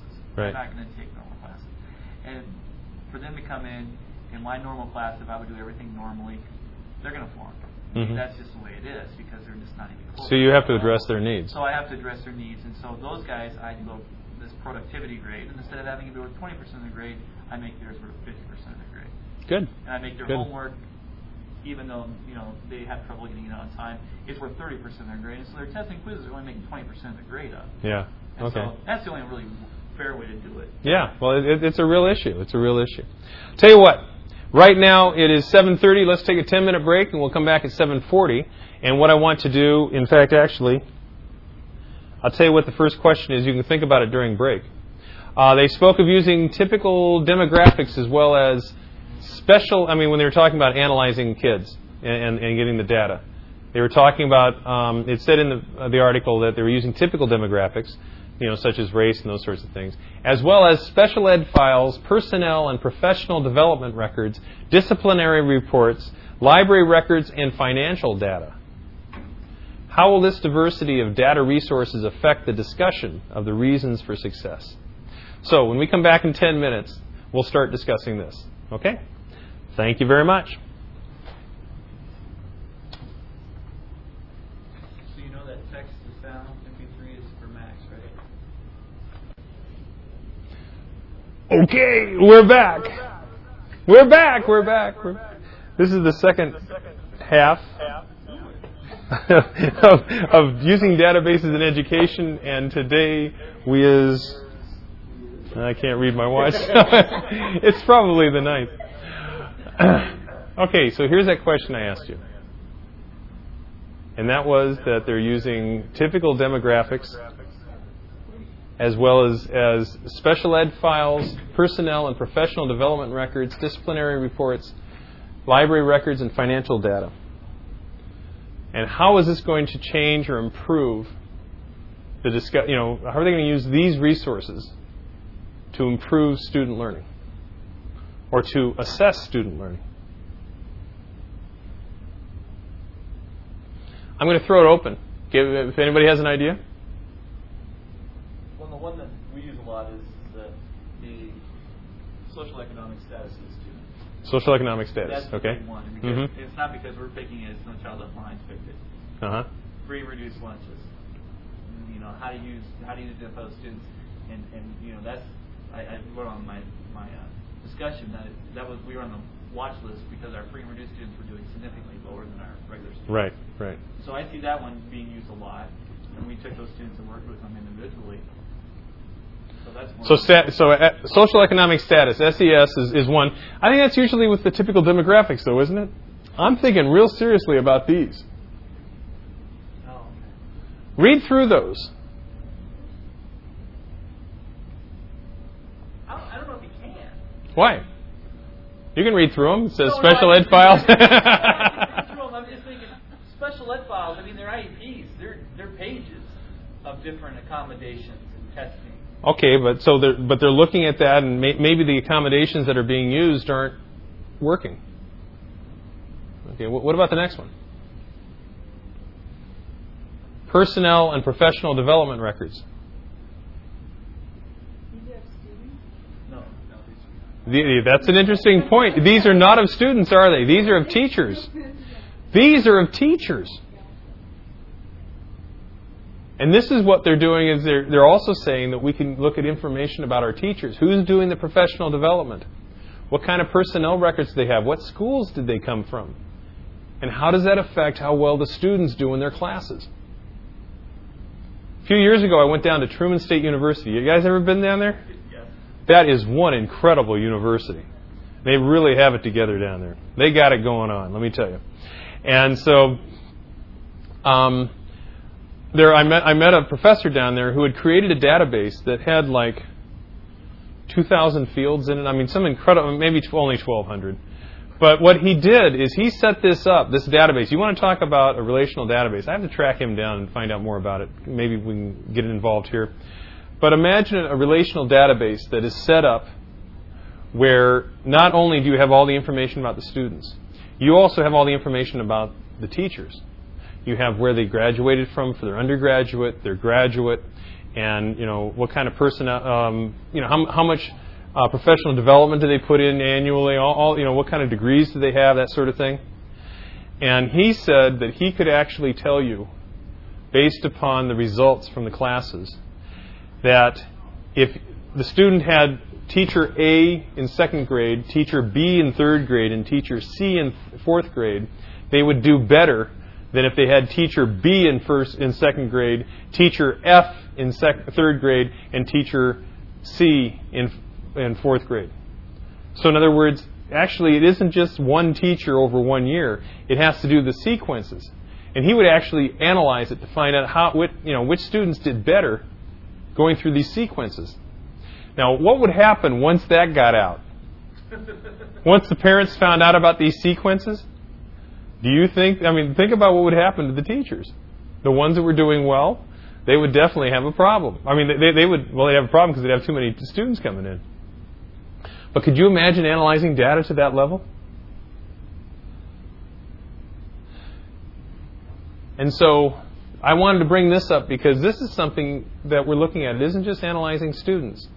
Although, do they do much analysis between student outcome and teacher preparation at your school? No, where I teach at currently, they don't. But they don't, huh? They don't. Not like teacher professional. I mean, as soon as you said that, we did that in Colorado. They actually made it publicly known how each person's science classroom did on the CSAT, Colorado Science Test. Mm-hmm. And I seriously did. I did have parents come to me and said, well, why is students doing better in her classroom as they are compared to yours? Mm-hmm. Luckily, I wasn't the last one on the list, eighth grade teacher. Oh, wow. But I think there's legal issues there that teacher unions can jump in on right away. Yeah, the unions will come in on that sort of thing, but the capacity's there, isn't it? See what I see with these, and it's a concept that I've been playing around with a little bit in some of the stuff that I'm taking down to AECT, is this movement between general to specific information. And one of the ideas is that too general of information, such as some of the examples you've been bringing up, let's say that you just give a parent, a student, or a standardized test score or a grade. I would consider that general information. It is one representation of a larger whole. That's my definition of it. And the problem with doing that is that the necessary supporting details that correspond with that grade, and you had mentioned it, what you do with your class, such as specific standards that can be addressed in how that grade is made, different lesson plans, all the things that go into making that grade, that one general piece of information. So it needs to be supported by specific information, and that different audience members require different levels of general specific information. Long story short, I see some of these fields as representing some of those supporting details to larger, more general pieces of information. Okay, yeah, they could. I mean, if it's connected in, there's some technical things that. But and trying to figure out how that all fits together. Yeah. Of course, you bring up the big question of professional privacy, and I think that's one of the things that scares teachers the most. And that is, if they find out that my students aren't doing very well, does that mean I'm a bad person? Do I not like? But it's just like being an athlete. If you're an athlete and you've got something you're supposed to approach and you're supposed to be able to do, and you're not doing it anymore, then they put somebody else in there. It's scary. It's really scary. Sure. The discipline report is the one. That would be. Question if that's a teacher or the student. The discipline report. I think it as a student. But, okay. It would be interesting because you have the students you send to the office are the ones that usually do the course on everything. Right. Normally. Yeah. And it'd be neat to have the database that show the relationship between keeping kids in class and how they do an achievement test, and what are those issues that are getting them sent out. Different things you can help with that, because there are some students that at the beginning of the year, you have them 2 days in class, they're going to achieve the lowest, right? Just because they're not in class enough or on task. Yeah, and so the question is, how does discipline relate to, and how it's dealt with, and how does it relate to achievement? Okay, there's one question. Here's another question. How do the elements of the DD system work together to provide successful analysis of an educational system? Now, the DD system, let's see, I don't remember if I put it in no, I didn't. That was it. Remember that DD system, the data-driven decision-making system?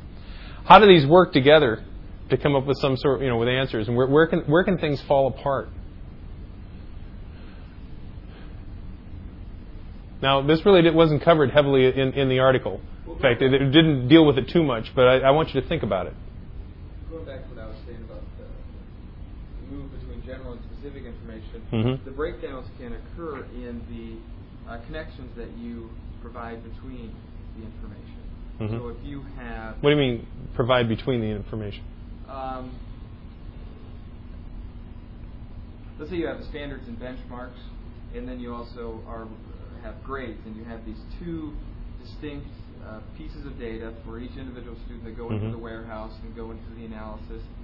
And if the connection isn't made somewhere along the line for either a teacher or a principal to pull these two pieces of information together and see the connections or the trends that may derive from that connection, that the breakdown can occur if someone hasn't thought ahead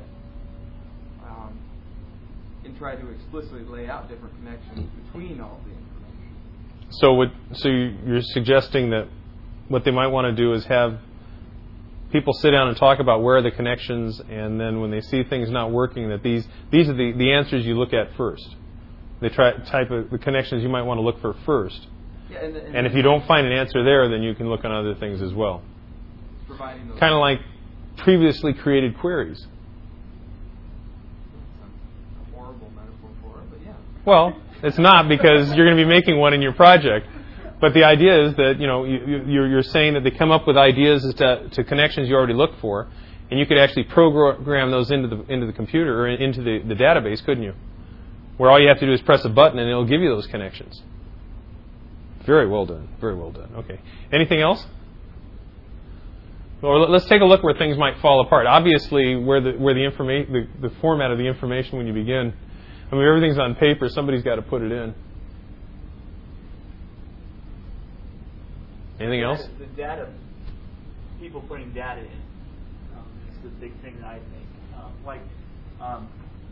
With our district assessment, I gave them an assessment that I created, and I found out that 68% of my 8th graders I thought were proficient in science inquiry.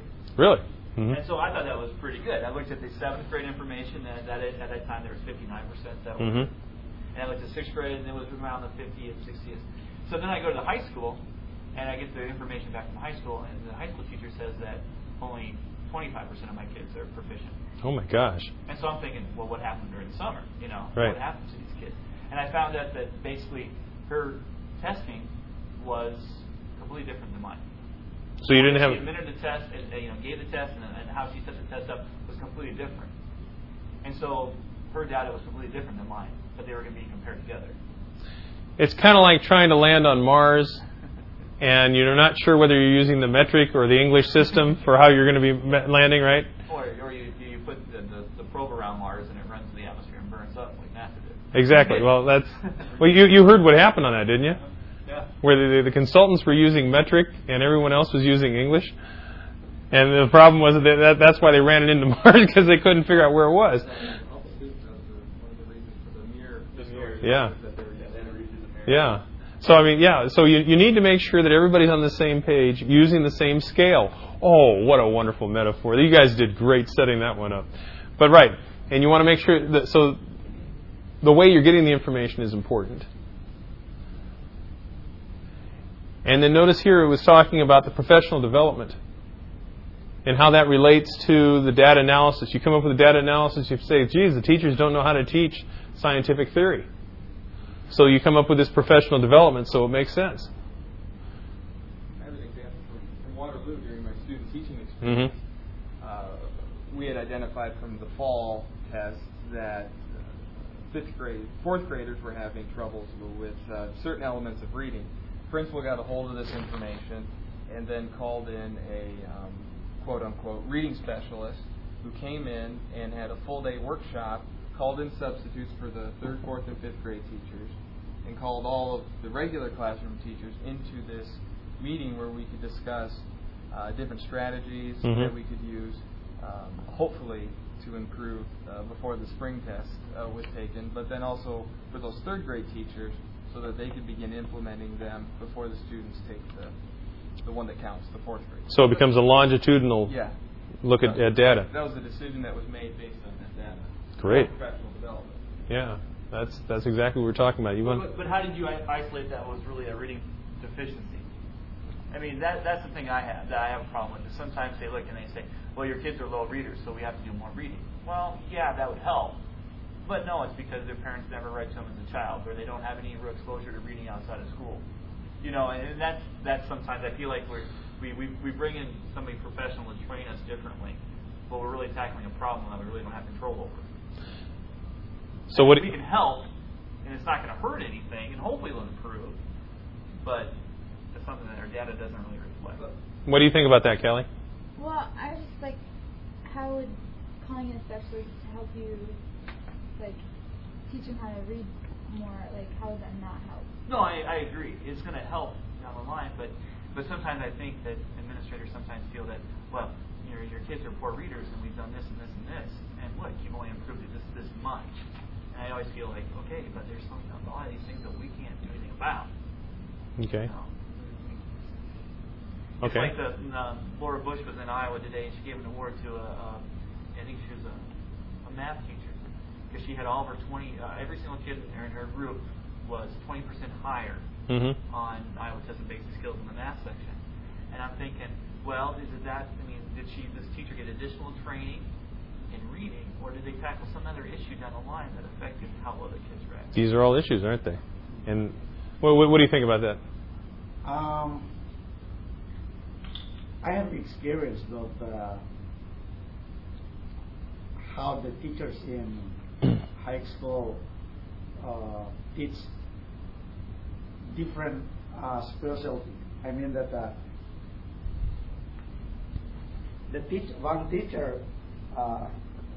one teacher's background is from English teaching, and because of they do not have any teacher who is teaching science, the teacher whose background is English teach science.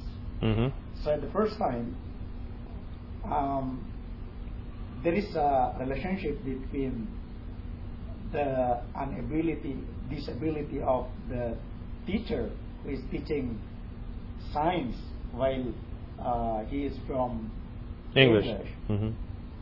And the outcome of the students.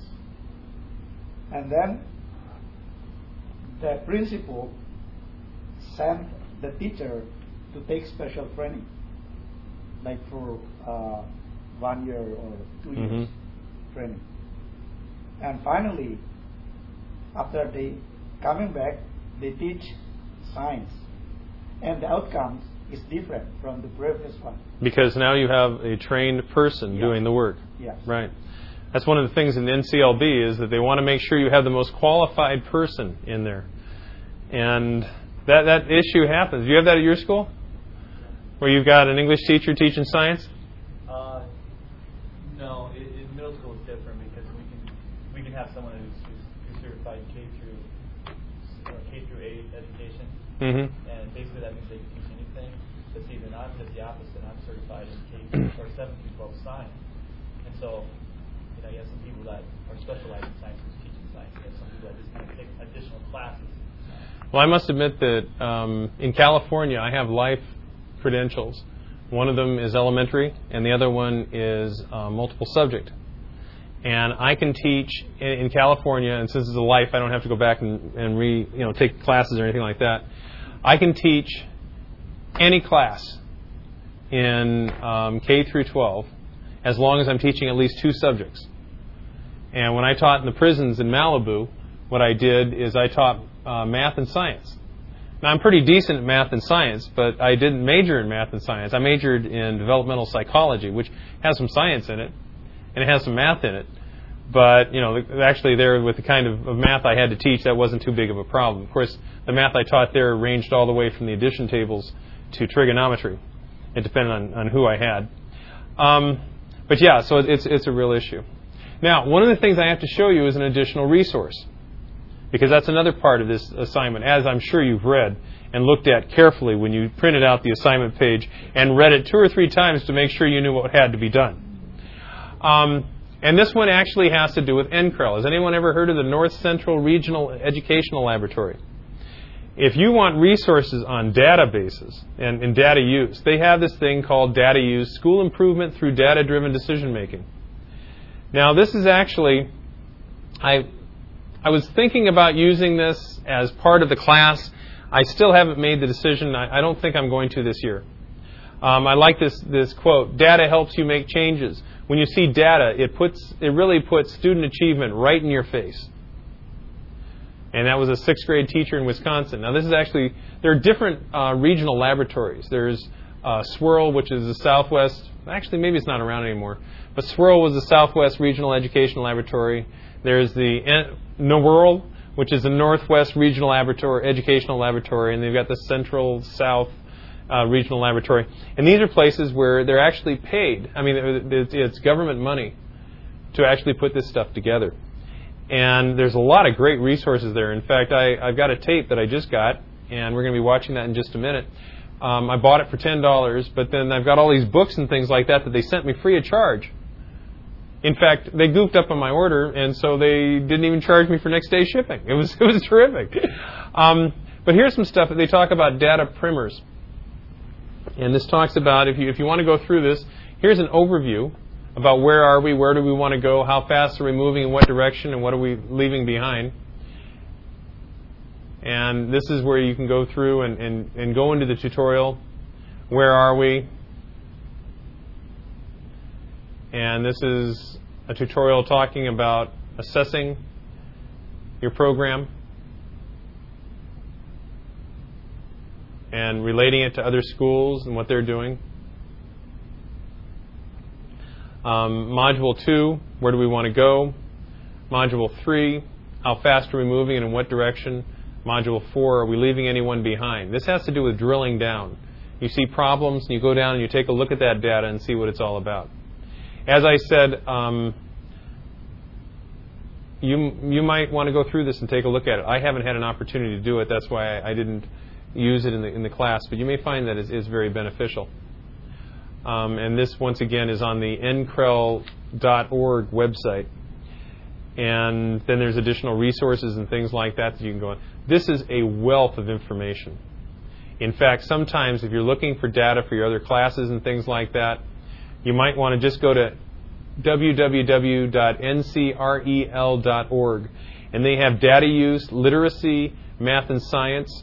Under math and science, collaborate, customize, and connect with the North Central Eisenhower Mathematics and Science Consortium. Learning Points Associates is the marketing arm of their program. Pathways to School Improvement, Policy and Networks, Professional Development, School Improvement, Teacher Quality, and Technology and Education.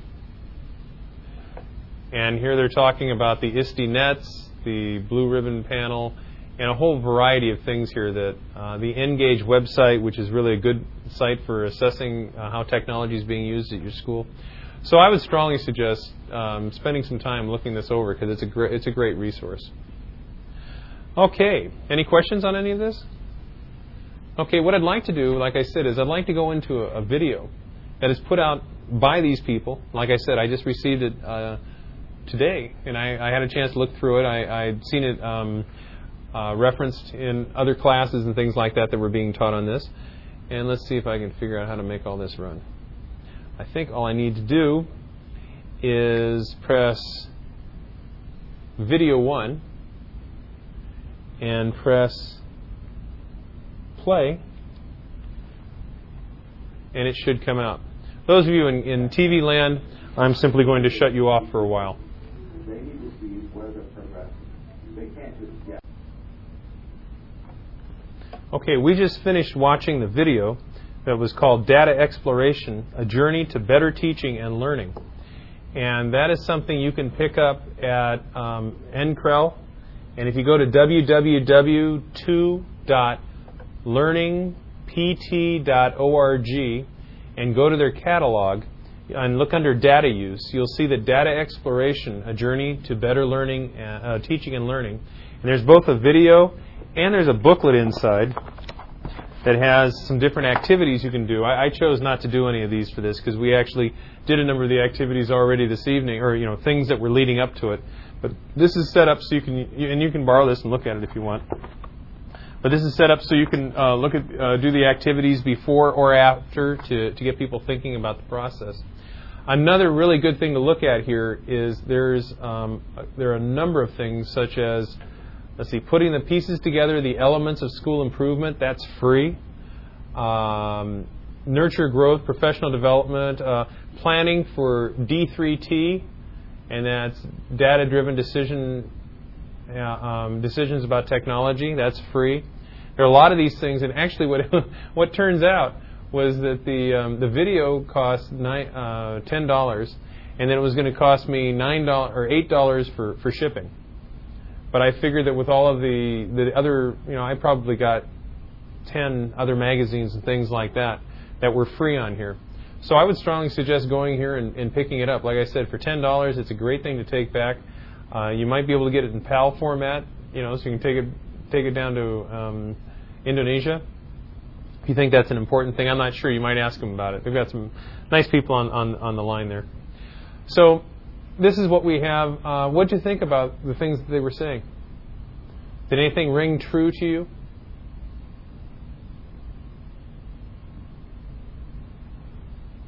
Most of all, to be honest with Mm-hmm. you, pretty much where everybody's going towards, and every school's in different steps. So you're saying most of it was true. You've seen examples of all those things. Yeah. Okay. And I think any other comments about what you saw? The term is data can change the student's improvement. Data can change the student's improvement, or the use of data can. Just it being there, data is always there, but it's a matter of taking it and using it to improve, right? And I think, do you think that might be what it looks like when data is part of the culture? Yeah, but you kind of walk a fine line between making it private data. I don't know if I'd feel comfortable putting. There was one of the pictures where the lady had the students' names and had stars next to them. And not to be negative, but I can see parents having a real issue with that, knowing how other students are doing in relation to their own kids, and having kids. Like, I never post grades, even by student numbers, because kids know what grade they are. They know their student number, or they have a special ID number or whatever. Right. I don't know if I would be that in depth. Well, I know when I was a kid, we used to, if you got 100% on your spelling test, you'd get a star, and it'd be running across. Now, part of it depends on how the spelling test is put together. Yeah. If the spelling test is done individually, so the students actually are given spelling words that are based upon their knowledge level, and then they're able to get 100% on it, then perhaps that would be an appropriate thing to put up. But yes, I mean, what to do with that data? They kept talking about make all the data public. What if you ended up with, you took all the data and looked at it and found out that your school really had some serious problems? I don't know. I mean, would I want to take that? Maybe what I'd do is I'd make it public to the people that were around the school, and then the next year, if things got better, then I'd make that public. And I'd say, this is what it was like last year, and this is how it's getting better. That might be a way to approach it. What do you think? Any comments on that? Would you take all your data and make it public?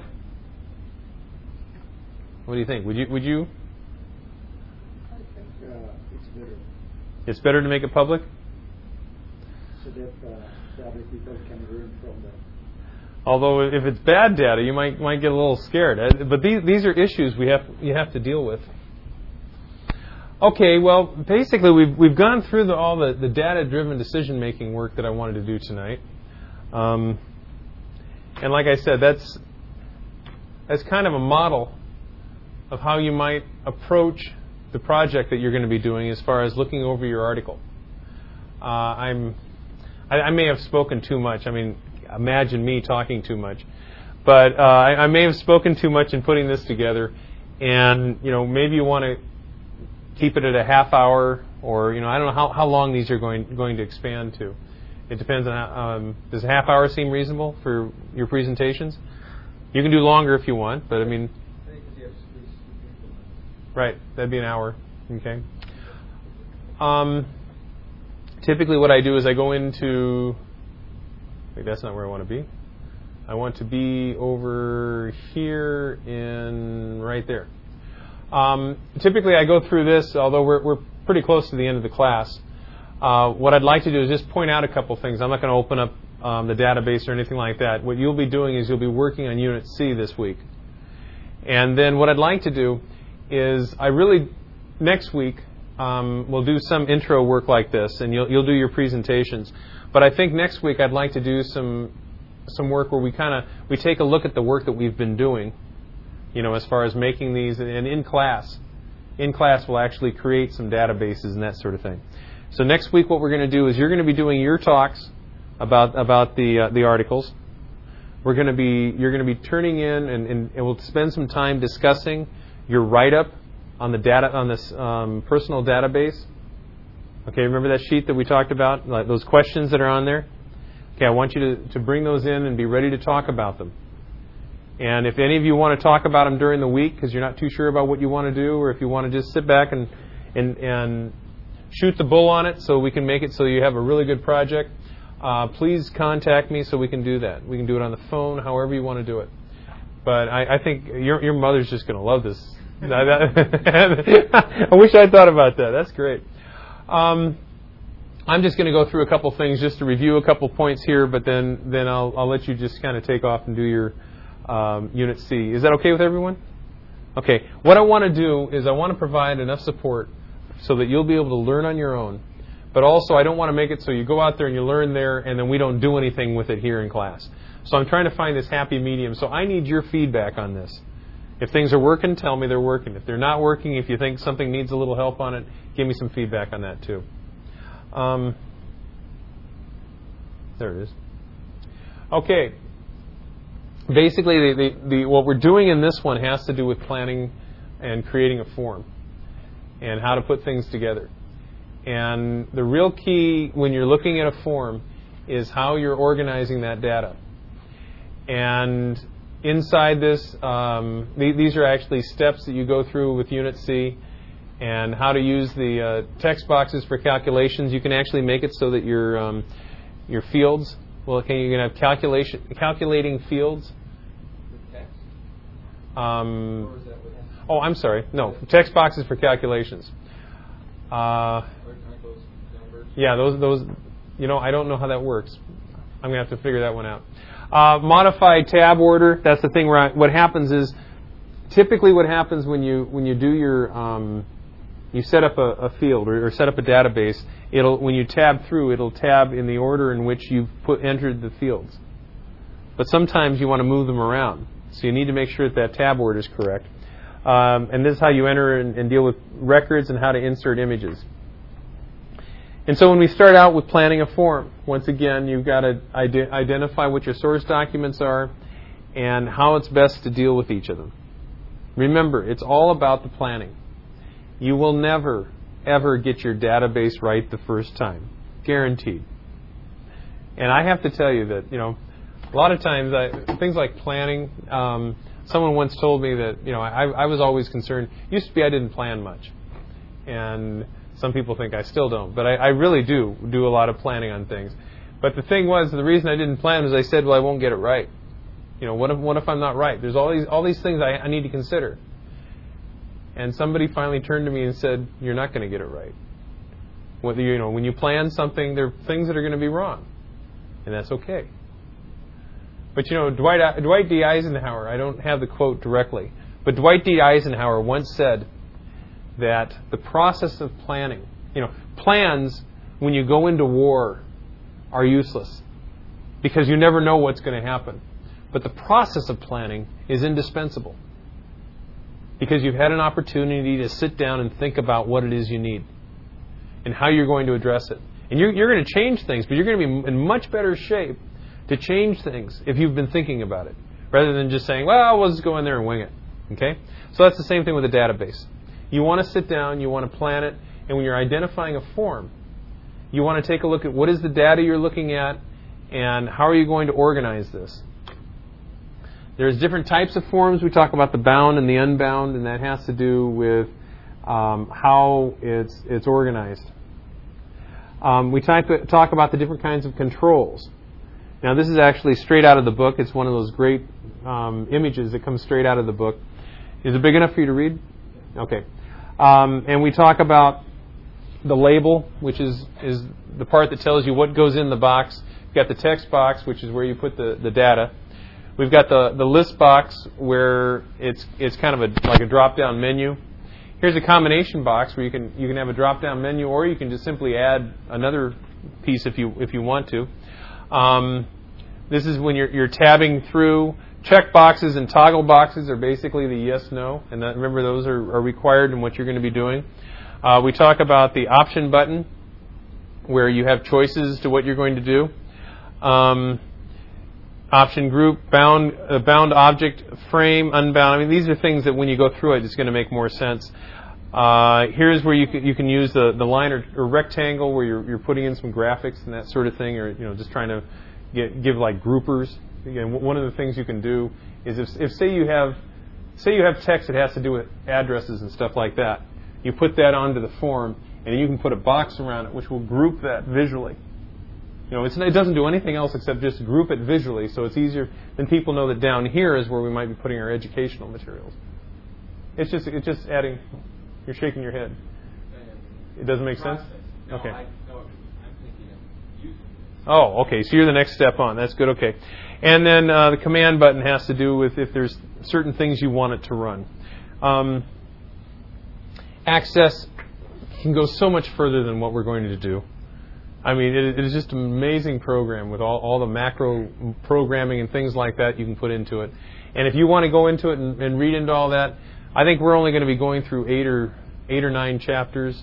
And then there's a couple other chapters based upon how far we develop this, like going into the web and that sort of thing. But there are many other things you can get into in this. Here's an explanation of all those pieces. We talk about the tab control, where you can control what page you go to. We talk about the text box, the combo box, the labels that are identifying that, the option group. Here you've got a set of options you can select, and you can simply use one of those radio buttons to select it. There's the toggle button, tenured, yes or no. If you click on it, yes, they're tenured. If they're not, then they're not. And remember, I was talking. That's the bound object frame. In other words, that's one piece. That's an OLI object. Remember, we were talking about how you had to have some sort of graphic in there. In this case, it's a record about a specific person, and so that specific person, there's going to be his or her picture on there. There's another one. In this case, you'll notice that it has a graphic here, and that graphic is going to be the same on every page. Did you put that in there? No, I didn't. Was that a mistake for you? Yeah, no, actually, this came with a book. And as I told you, and I'm going to be honest about it, the basics of these came with the book. Yeah, that's what I thought you said, but I was like, somebody had to put that in. No, this came from us. This must have been someplace in Kansas City, because all the data we use is Kansas City stuff. Well, it could be, and they know what teams to put in. Huh? So we've got the list box where you've got it's like I said, it's like a drop-down menu where you can. Well, it's not really a drop-down, but it's a list box where you can select it. We talk about the command buttons. When you click on that, it's going to do things. The check box, and then we talk about that rectangle, about organizing it. That's what I was talking about from a graphical standpoint.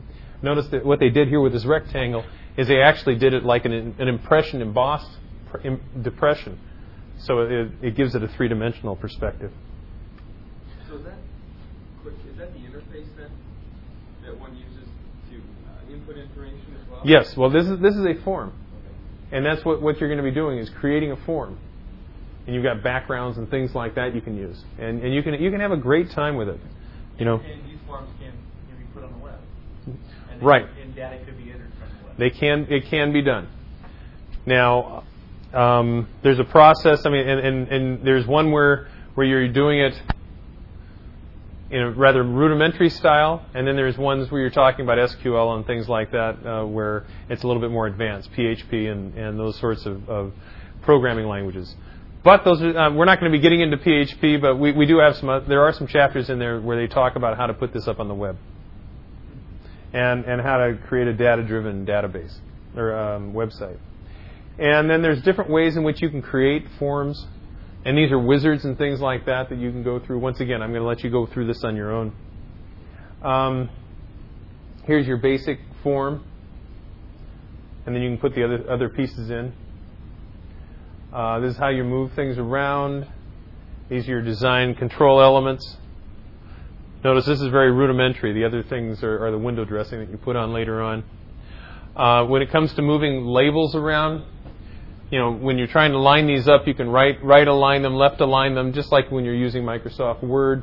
Imagine this is simply being a graphic, or a graphic item where you can make it bigger or smaller, with the little handles on the corners and such. Selecting more than one control, they talk about shift clicking. Using text boxes for calculations. And that's where, if you're in a text box, I think, you can identify a text box, and then you can actually put this type of equation in it. If you started with an equal sign, then it identifies, it's like on a spreadsheet. In Excel, if you started with an equal sign, it says, ooh, this is going to be a calculation, or a value of some sort. And then these have the square brackets around the names of the fields. So those would subtract those two fields. Right. What it would do is it would take the retail, subtract the wholesale, and give you profit. That's something your mom wants. Lots of it. Okay. Modifying the tab order. This is where you can tell it what order you want this thing to flip through. You can move these up and down, and so it tells you the order in which it comes through. These are simply the toolbar across the top. We've already gone through most of that. Entering and editing and printing records. This is where it comes through on what to print, how to print it.